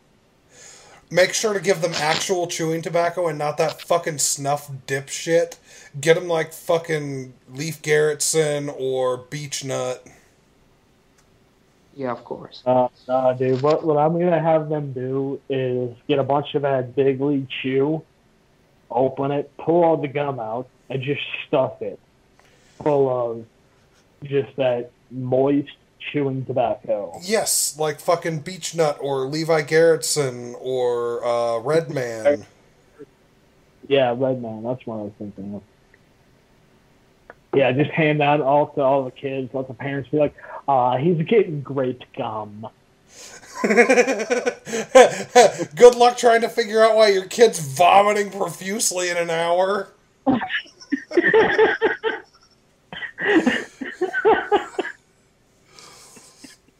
Hey, Mommy, can I get some more of that gum the nice dead guy gave us? Hand out our candy cigarettes. Packs of candy cigarettes with real cigarettes in them. And you know what? We'll coat them in chocolate so when they take a bite out of it, they'll be surprised. No, fuck. This is going back probably about 15 or so years. But Camel used to have tins of cigarettes. Oh, yeah, I've seen the tins. One of them was like a chocolate caramel. Another one was birthday cake. They cost like $10 a pack back in the day. So they were really fucking pricey then. That's expensive. But, yeah. Nowadays, you can't find any of that shit. There used to be cigarettes that were literally the same color as the rainbow. Like, one was red, one was purple. You can't find any of this stuff anymore because Joe Camel, you can't have him because it's pandering to kids. Yep. Oh, you know what? That gives me a great idea. We'll hand out cigarettes dipped in acid. That shit gets you high. Like you've ever done acid. No, I haven't, but I'd like to see it. Like, imagine everybody getting one of those at your funeral. Everybody. We'll give the kids some after we give the adults, because when we give the adults, they won't be aware enough to stop us. Bullshit, I've been on LSD enough times to know right from wrong. I just know. Alright, boys, I hate to do this to you, but we better start my segment. Alrighty. After many episodes where I was a lazy ass and didn't do any research, I'm back to torture you all with yet another installment of the saga of Chris Chan. I've decided that I'm not completely diving into the Sonichu comics yet. I'll bring up things that are important to Chris's story, and after the series concludes, I will make a dedicated segment to the entire Sonichu comic series. Last time we ended with Chris performing the Curse Yeha Meha, or whatever the fuck it was called, and him making a Match.com profile. To be completely honest, I purged most of the memories of the last Cringe Corner from my brain entirely. Cannot blame.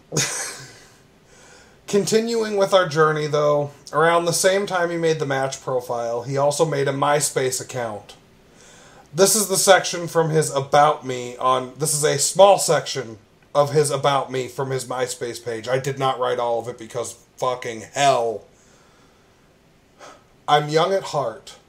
I'm currently writing a comic book, and I've written quite a few issues so far. I'm a bit shy, but would enjoy the company of a beautiful girl who likes some of the same things I do. I also like to have fun when I can, and I don't really like to be alone. This first part of the About Me is actually okay in my opinion. It's honest, it's not very long, it says what it needs to say and it's done. Other than the young at heart bullshit he spouts once again, it's pretty alright. Too bad it keeps going. In typical Chris fashion, what starts out normal has to go down a rabbit hole of weirdness or lies. So let's see what else his About Me says. I graduated from high school on the honor roll. If you remember anything from the last segment I did of this, you'll know that that's a lie. It's hard to get on honor roll when you're sleeping through class. I can tell that's a lie, even though I didn't yet see the last episode. And I'm doing very well at PVCC, which is the community college that he was going to. Another lie. This is around the time the Dean of Student Affairs and my personal hero, Mary Lee Walsh, tore down his attraction sign and told him to stop being a fucking retard. Attraction sign? A lot of men make false promises to their girlfriends, but I am totally different. Yes, he is very different from those men. For one, he'll never get a girlfriend. Whoops, spoilers. Anyway, one last line from his About Me because I find it funny. I think that, in parentheses, most girls deserve the world. I would do my best to give it to them. I haven't had the best of luck with girlfriends in the past. There was a lot of lying and backstabbing done to me. And I'm looking for someone honest who will love me for me. The only lying I see here is him lying that he's had girlfriends at all. Unless he means that there were lies and backstabbing that prevented him getting a girlfriend, which, if that's the case, this is still misleading, but it's Chris, so what can you do? I'll take it. In June of 2004, Chris made a present to honor his parents' 24th wedding anniversary. He did this by making a documentary on Animal Crossing, kind of retelling their lives, but not really. It's hard to explain. Wait, what? Animal Crossing? Yeah, he took Animal Crossing, made characters that wore clothes similar to what his parents wore, decorated houses to match what they were when they were younger, and acted like it was documentary.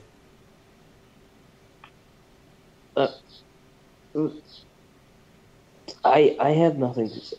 Go on. Don't shut up. You're just going to end up having a stroke and just staring at your screen going, But let's be honest, this would be a good gift to your parents if you were 5. I think that's I think the big problem here with Chris is this. People throw around the word man-child a lot, but Chris is the real deal. He literally is literally a 5-year-old trapped in a grown man's body. The worst part is he could change it, but he refuses to. As you'll see as we go on in future episodes, it's almost like he actively fights to remain as childish as possible in all the worst ways. It's extreme laziness, egotism, and mental illness creating a perfect storm that, in my opinion, should have never been given internet access. There's probably people worse than Chris, but they have the decency to hide their shitty lives from the internet. Chris doesn't do that. In case you're wondering why I went on this long aside that went off the main story, it's because I'm stalling because I don't want to go any deeper into this nightmare yet. I'm writing this as I research, and goddamn, I just want to stop. Anyway, back to the nightmare. We do learn from this video that his dad was a veteran and received a Medal of Honor. Again, as I said in the last segment, Chris's dad was what appeared to be an upstanding guy who tried his best to raise his son right. After going through his parents' lives, he takes time to talk about when he was born and his life, because their anniversary has everything to do with him, am I right? After that, the video... Oh, yeah, totally. 150 fucking %. After that, the video cuts to a drawing he made in Mario Paint, which says, "Happy anniversary! Thank you for my birth. Love, Christian." Again, making this about him. Oh. Seeing the pattern yet? Oh, so there's cute. one there. Like, I'm fucking stuck. Wait, you said he was 22. He's like 22, 24, somewhere in that area. Dude. Now it's time for the real cringe. I don't even know when my parents' anniversary is. Now it's time for the real cringe. The shit I've been alluding to in every previous part. His attraction sign was failing. Big shock there. So, being the genius that he is, Chris decided to employ a new tactic to find a girlfriend. I want y'all to guess what he did. Did he, A, actually go talk to women and try to get over his fear? B, get more serious about dating, online dating, and send actual messages to women in hopes of finding someone who matched his common interests? C, realize that finding a woman just wasn't in the cards and give up entirely? Or D, be a complete fucking retard in an even more glorious way than before? Card. I'm swinging towards D. That's right, it's D. Everyone wins a prize. Being suicidal after hearing this shit. You lose the will to live, and you lose the will to live. Everyone loses the will to live.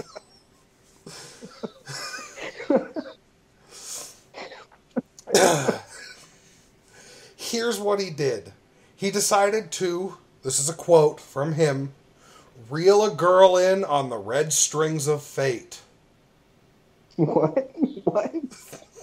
Oh, the red like a dollar bill attached to a red hunky yarn. Say that again, what? So please tell me it's not like a dollar bill taped to a hunky yarn. You know what's really sad? You're super fucking close. Oh. He tied a string to a paper heart that said, "Return me to my owner," and threw it at women in a busy store in hopes that they would carry it back to him. Oh my god. No, I'm not kidding. Yes, this is real life. Unfortunately, the tactic only lasted 4 days before mall security told him to knock his shit off. This is a loss, but like every cloud, there is a silver lining. Although Chris didn't use this method as much anymore, this moment added a new word to the Chris lexicon: jerk cop. Jerk cops are mall security that Chris doesn't like, and soon they will become a big part of not only Chris's life, but also the Sonichu lore. Speaking of Sonichu, I know I haven't mentioned the comic book for quite a bit. Wait, what? They got in the way of his love life. What? They got in the way of his love life. I don't blame him. Right. The pigs. Speaking of Sonichu, I know I didn't mention the comic book for in a bit, but as of this point in the timeline, the only thing of importance that's happened is that he made some new characters which won't last long. Those being the Chris Chan Sonichu, The Sonichu I can't be fucked to remember the name of that was his rival because it was based on Sarah from part 1 and the last part's boyfriend, and Sarah Hammerchew, all one word. I bet you can guess what that's based on. His mother. No, Sarah Hammer was the girl that locked him in the crawl space and all that other shit. He ended up getting a crush on her even though she had a boyfriend, so he made her into one of his comic book characters and then made her boyfriend a comic book character, and her boyfriend was his rival in the comic book. Okay, I know who she was. I was trying to be retarded, but I couldn't match him, apparently.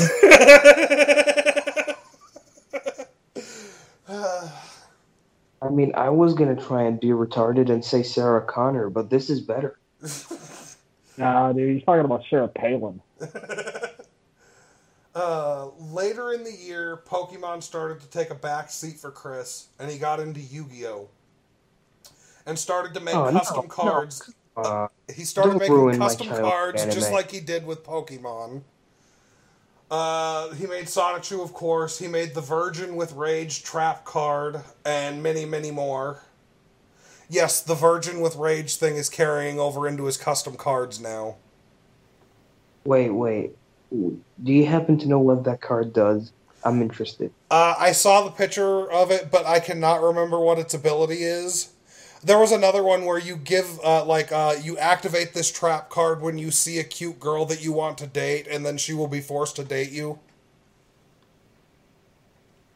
Oh my god. What? This dude really does think like a 5-year-old. Dude. Getting into Pokemon... I saw you. What? I saw you first. You're mine. Right?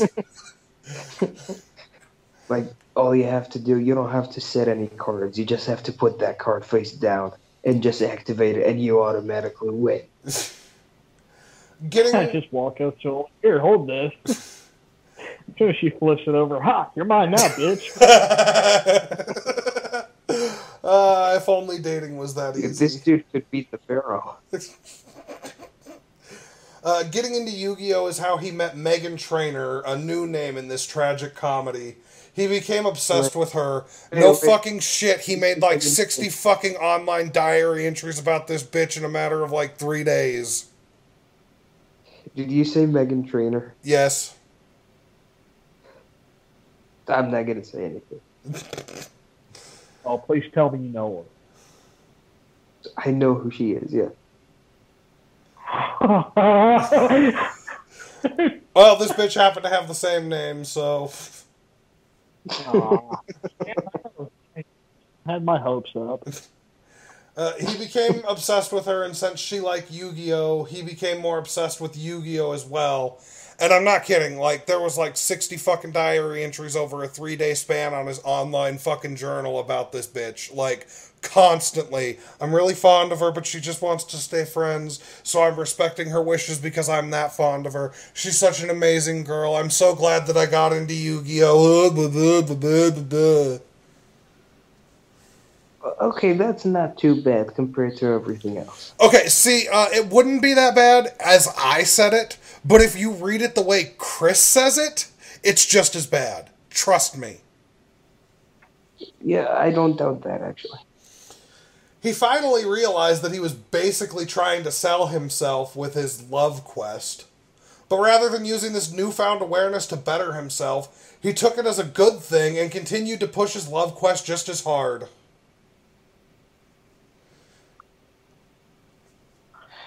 Sadly, our hero was arrested while throwing the heart on the string at women at the mall. Good.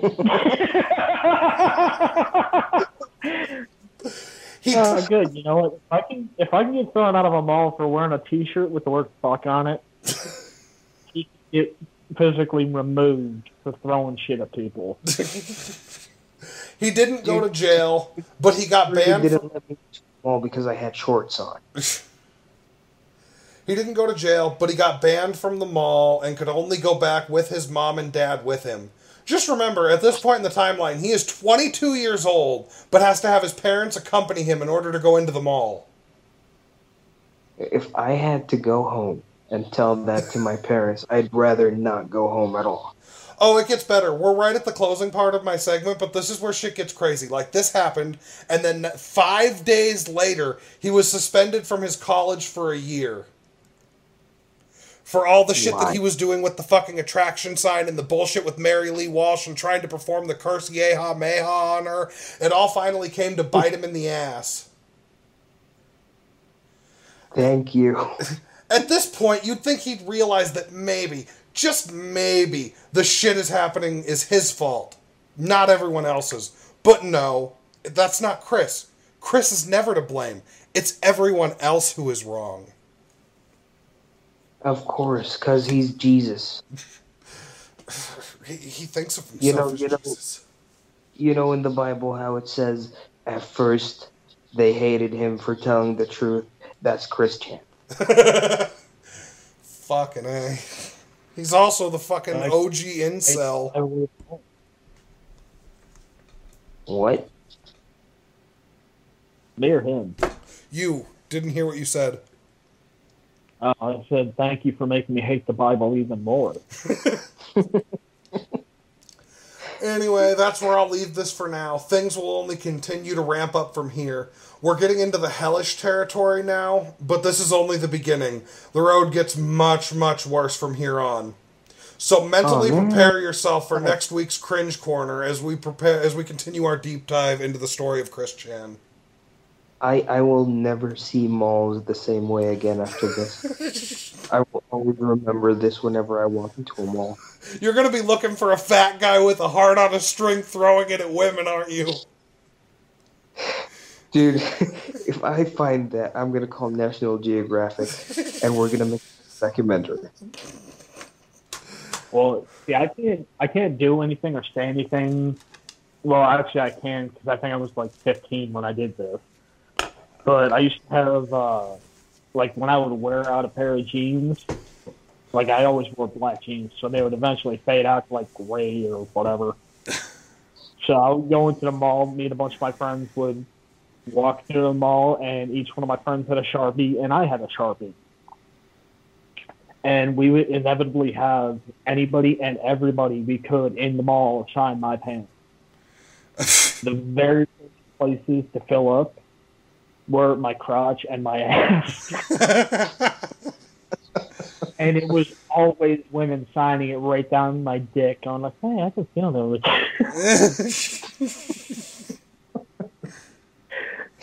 Oh, God. I got 2 dates out of that when I got my shit signed. I was like, all right.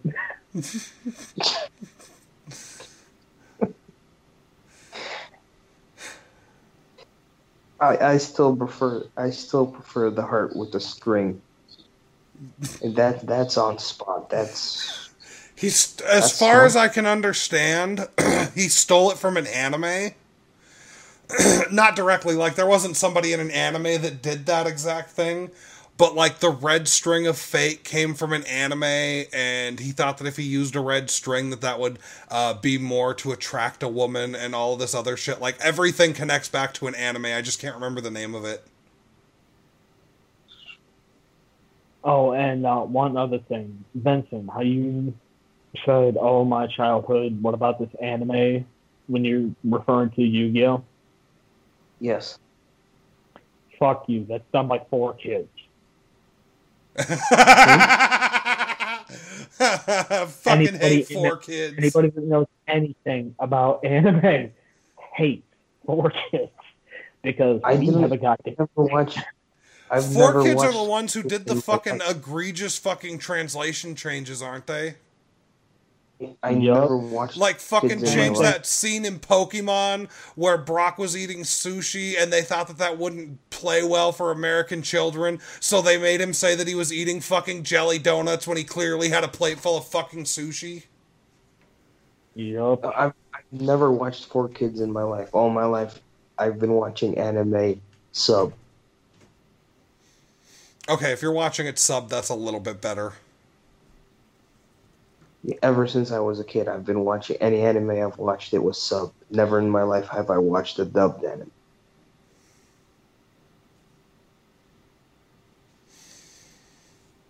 Okay, then you got Pokemon probably, what, 3, 4 years before the rest of us did? I never got into Pokemon. No, let's be completely honest here. Considering his age, Pokemon was out before he was born. Well, yeah. But I never got into Pokemon. God, thank you for making me feel old. Hey, I was alive when Pokemon came out. I bought Pokemon Red like a week after it dropped.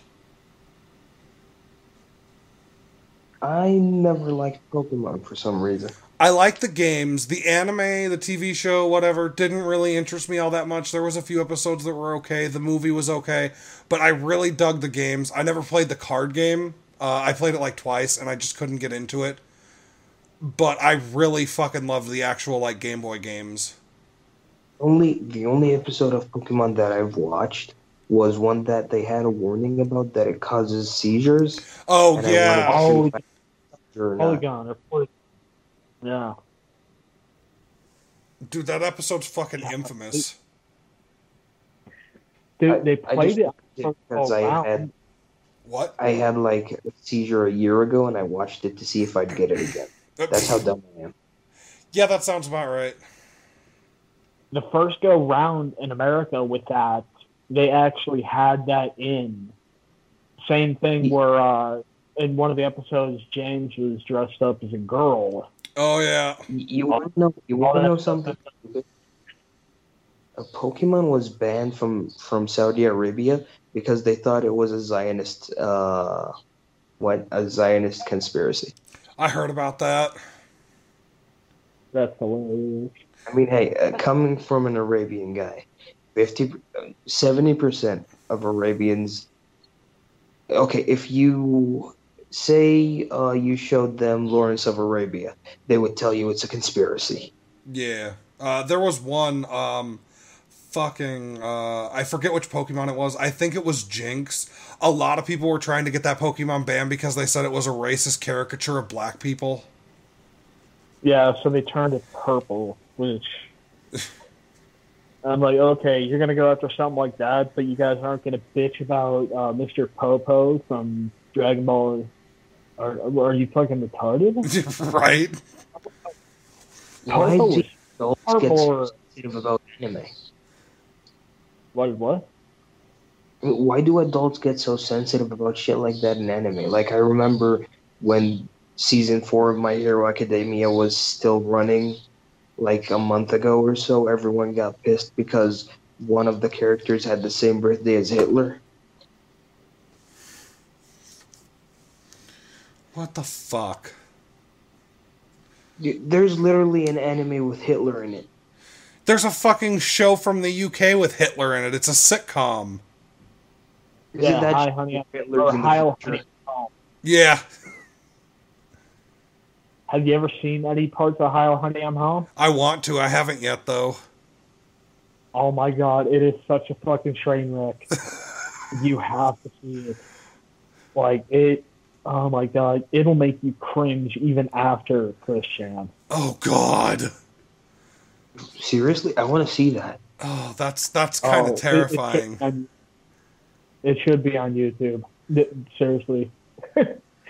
No, if it's not actually, you're talking about Chris Chan as if it's torture. I'm looking at it as a comedy movie. I'm loving it. No, dude, it's hilarious. Like I said last episode, y'all get a filter. Like, through me, you get a filter of this shit. Imagine actually having to sit through a 3-hour video of Chris talking about his parents' anniversary and stumbling over his words, and then standing in one place for 5 minutes as the jukebox plays a song all the way through. It's fucking torture when you actually have to sit through the shit. Do you realize how hard I work to make this even slightly funny? I can tell by the way you were talking so fast that you wrote everything down and you just want to get done with it. You just want to get over with it. See, when I first started, I thought I knew the entire story of Chris Chan, and I'm like, yeah, it's bad, but I can handle this shit. It's fine. It's no big deal. And then as I deep dive and start actually watching his videos, I'm just like, oh my God, please just remove my brain with a fucking olive spoon. Just remove it. Just take it out entirely with a little itty bitty spoon. That will be less painful than having to sit through this. I swear to God, I have had to listen to the song So Need a Cute Girl 6 or 7 times at this point. I hear it in my dreams and I want to die. Just use the red wire of fate to take your brain out. Throw it a heart. At this point, he's going to use the red wire of fate to hang himself. Yeah. You know the wire you were talking about to puppeteer your corpse? Use that. See, bear this in mind. At any point in the future, if I shoot out a tweet like, hey, I'm starting my research on Chris Chan, and then y'all just never hear from me again, you know what happened. If you do shoot out a tweet like that, I'm going to block you anyways. Because I don't want to be there when you die. Oh, I tweet that all the time. Like, every time I start research on Chris Chan, I'll tweet it out, and I'll tweet out little teasers as to what's going to happen next. My most recent one was, I just got finished my segment on Chris Chan, everything's written up, I want to die now, somebody just put a bullet in my fucking head, and then I ended it in all caps with, who the fuck tries to actually reel in a woman? It's like, just think about it as fishing.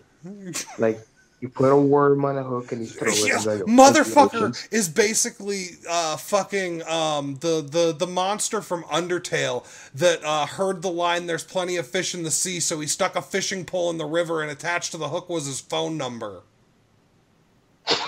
That's essentially Chris Chan. Oh, no, if he ever hears this, don't give him a fucking idea. It reminds me of a kid that was with me in 10th grade that would spend all day, like we had 7 classes a day. He would spend all our classes writing his phone number on small papers and cutting them out. And on the way home in the bus, he would throw them out of the bus when we were going. There was a girls' school. We used to pass every day in the bus, and he would start throwing the papers out the window every time we passed that school until they banned him from the bus.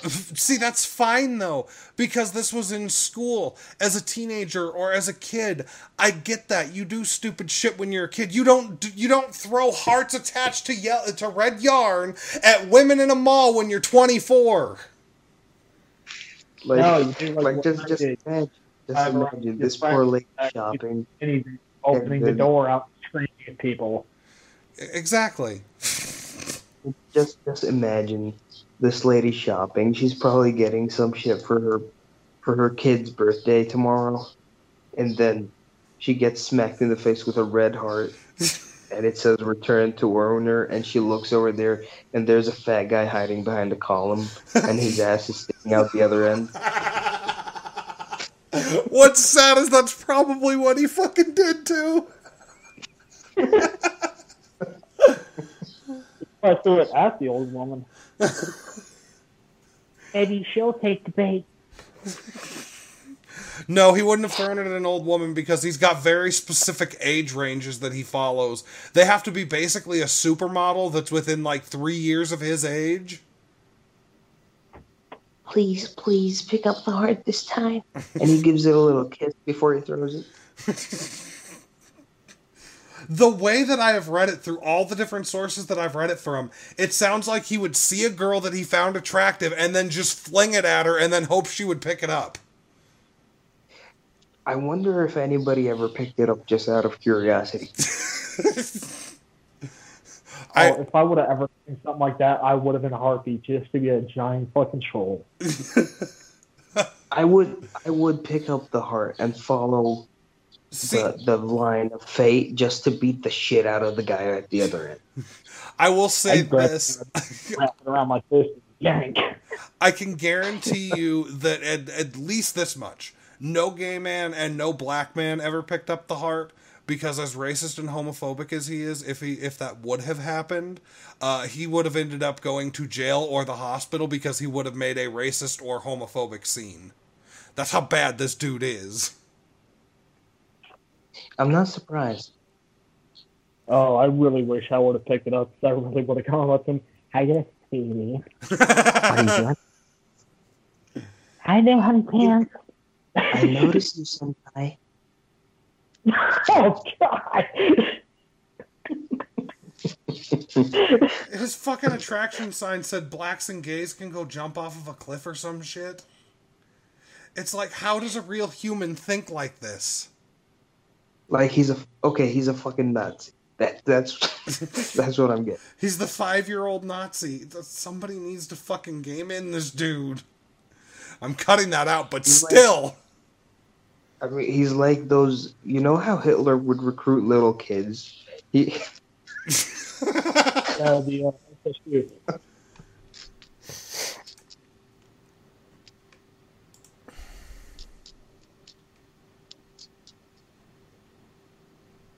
So wait, did you just compare the FSU to Christian? I think he did. I think Chris Chan is worse. I think the FSU had higher standards. Like, they wouldn't settle for this bullshit. Imagine a sit down between Chris Chan and Hitler. Oh yeah, that would be a fun. Oh god, that would be a tart off. I bet that would be #1 trending on YouTube for years. Oh no, it'd be I hate blacks too. I hate Jews too. Let's be best friends and play with Play-Doh. No, that's another thing. He won't. He doesn't want to play with other guys. All of his friends have all been women. He refuses to be around guys. Like, he's made it clear that he hates most men. He'll probably show Hitler his trick with the heart and line, and Hitler would try it with money against American soldiers.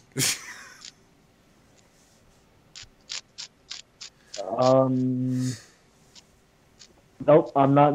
Nowhere near. No, I'm not gonna make that joke.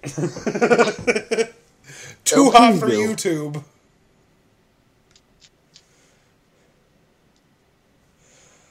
Alrighty, boys, we need to wrap this up. Hey, maybe we can get Brad Pitt on the podcast. Get Brad Pitt. H3H3 can't even book Brad Pitt. Are you fucking insane? What if we book H3H3? H3H3 will only book people bigger than him because he's clout chasing. The only time he's ever booked someone smaller than him, he only had them on for 3 minutes and just treated them like shit even though they were a fan who made something for him. Yeah. You know what? We could reach out to PewDiePie and tell him about how sad we are about Vic, and then he'll probably give us a shout out. Gloria Borger might shout us out on Pew News. Nah, unfortunately, Pew News isn't a thing anymore. Oh shit, I am way behind. See, like I said in the Q&A episode, I'm not a big fan of PewDiePie. I'm just not. I mean, I've not been a fan of YouTube at all for the last 4 or 5 months. I'm still heavy on YouTube. Seriously, what happened to Filthy Frank? He became a musician. He stopped doing the comedy videos because it was starting to...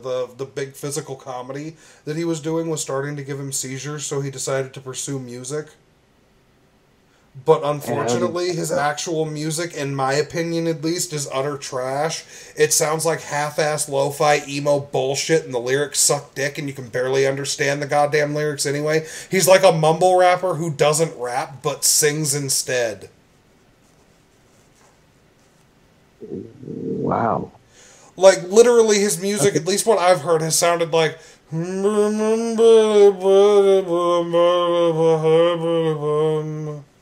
It's like, what the fuck, man? Okay, yeah, we should get him to do a duet with Eminem. What? What, That Jeb? made me think, like, kind of a mumble rapper trying to sing Frozen. That's essentially what Filthy Frank has become. That's what Joji is now. He's a mumble rapper trying to sing Let It Go. I mean, the dude looks like hammered shit. Dude, that's like his aesthetic now, is this sad boy tore up emo shit. And it's annoying as piss because I don't care what anybody says. He has become everything he used to rail against. Yeah. Dude, I mean, I thought that emo shit died a long time ago anyways. No, emo's still going strong, which is fine. And maybe if he was better at making, like, music in the style that he's going for, it would be good. But what he is making is just hot trash. His newest single was okay. Like, it was leagues above everything else that he's done. But leagues above everything else that he's done is still like a -4 on a scale of 1 to 10. So, like, it's a white napkin inside of a bag of trash. Exactly. Impressive. I mean, don't get me wrong. I have a lot of respect for George Miller. I wish him all the best, and I hope that his career goes super far. But I think it's hot trash, and I ain't interested in it. It's like when Michael Jordan quit basketball to be a baseball player. Yeah, right. Yeah, he went right back to basketball. There's a new guy, though. How fucking dumb it was. There's a new guy, though, Vincent, that you might be interested in looking into. It's TV Filthy Frank 2. Dude is almost pulling, like, some Doctor Who type shit. Like, he's got the same lore of Filthy Frank going on. And he's doing the same shit, but he's playing it off like there was, like, a body swap or some shit.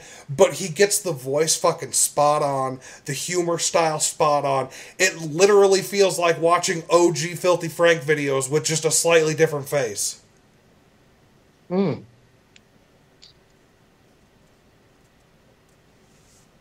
You think I should do an actually good movie next time? I never did a good movie. Didn't you do Reservoir Dogs, dumbass? Or are you saying that was a bad movie?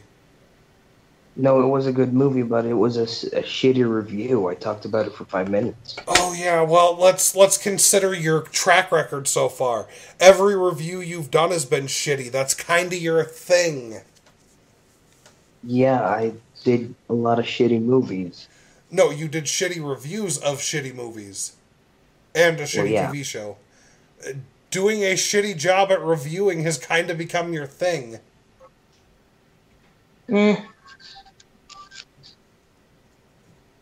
But what if I do a good movie, like Inglourious Bastards or something? If you were to do a fully fleshed out review, one, it would be really interesting, but two, it would be long as fuck because there's a lot of shit to cover in that movie. If you just cover the fucking baseline of Inglourious Bastards, you're going to be missing out on so much fucking detail that it's not even worth doing the goddamn review. I don't mean in particular Inglourious Bastards. I mean like something that leveled up to that. Like something that good.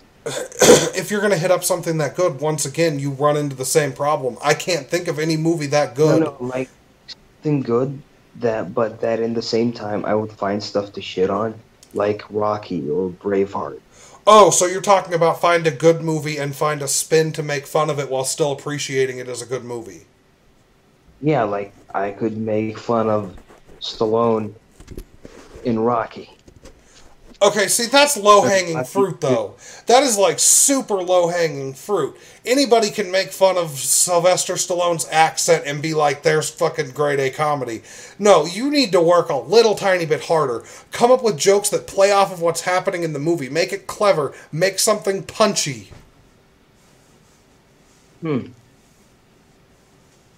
Well, actually, Stallone is a walking joke. It's not just the accent. The dude can't act for shit. Oh, no, obviously fucking not. But still, my point stands. That's low-hanging fruit. I mean, sure, if you want to make some Stallone jokes, go for it, but you need to do a little bit more than that. You can't just come in with, guys, look at Sylvester Stallone, hee hee hee. Well, yeah, that makes sense. All right. I could make a lot of fun of Braveheart, even though it's one of my favorite movies. Fuck, I'll be honest, Braveheart is one of the few Mel Gibson movies where I'm like, this was almost a fucking masterpiece. Almost. Yeah, I'll give it credit.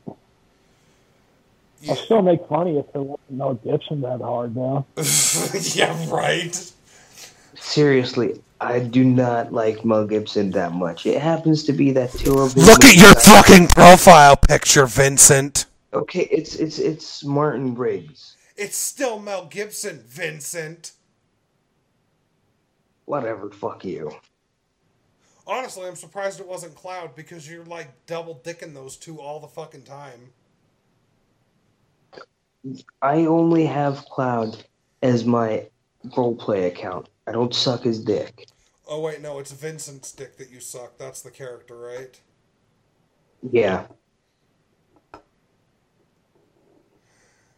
Yeah, okay, so you're double dicking those two then. I could do a shitty review of a game, because you always find shit in games. Oh yeah, if you're looking hard enough, you can do a lot with games, especially if you start pointing out mechanics and shit. Like, you can make a lot of good jokes about wonky mechanics. Because I remember when I used to play that Final Fantasy game that was an RPG, the third-person shooter. I could shit on that a lot. Yeah. Even though it's a good game. Yeah. Alright, boys, look, we gotta hit up this outro because I gotta get to fucking bed. I am fucking exhausted. What time? Oh, it's 8 a.m. already. It's 12:07 here. You still on, Jeb? Yeah, I'm here. Alright, just making sure. Let's hit this fucking outro up. Thank you once again, ladies and gentlemen, for coming to watch episode 10 of the Pillbox Podcast. We appreciate it so much. If you enjoyed this episode, be sure to like, comment, and subscribe. As always, there will be timestamps in the pinned comments, as well as social media links and all of that important stuff. We will be back next week.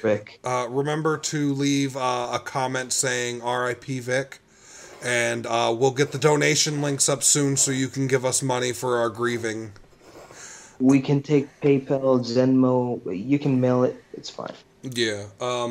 So there's one thing I will bring up, a little bit of awareness, because I've noticed it on his profile.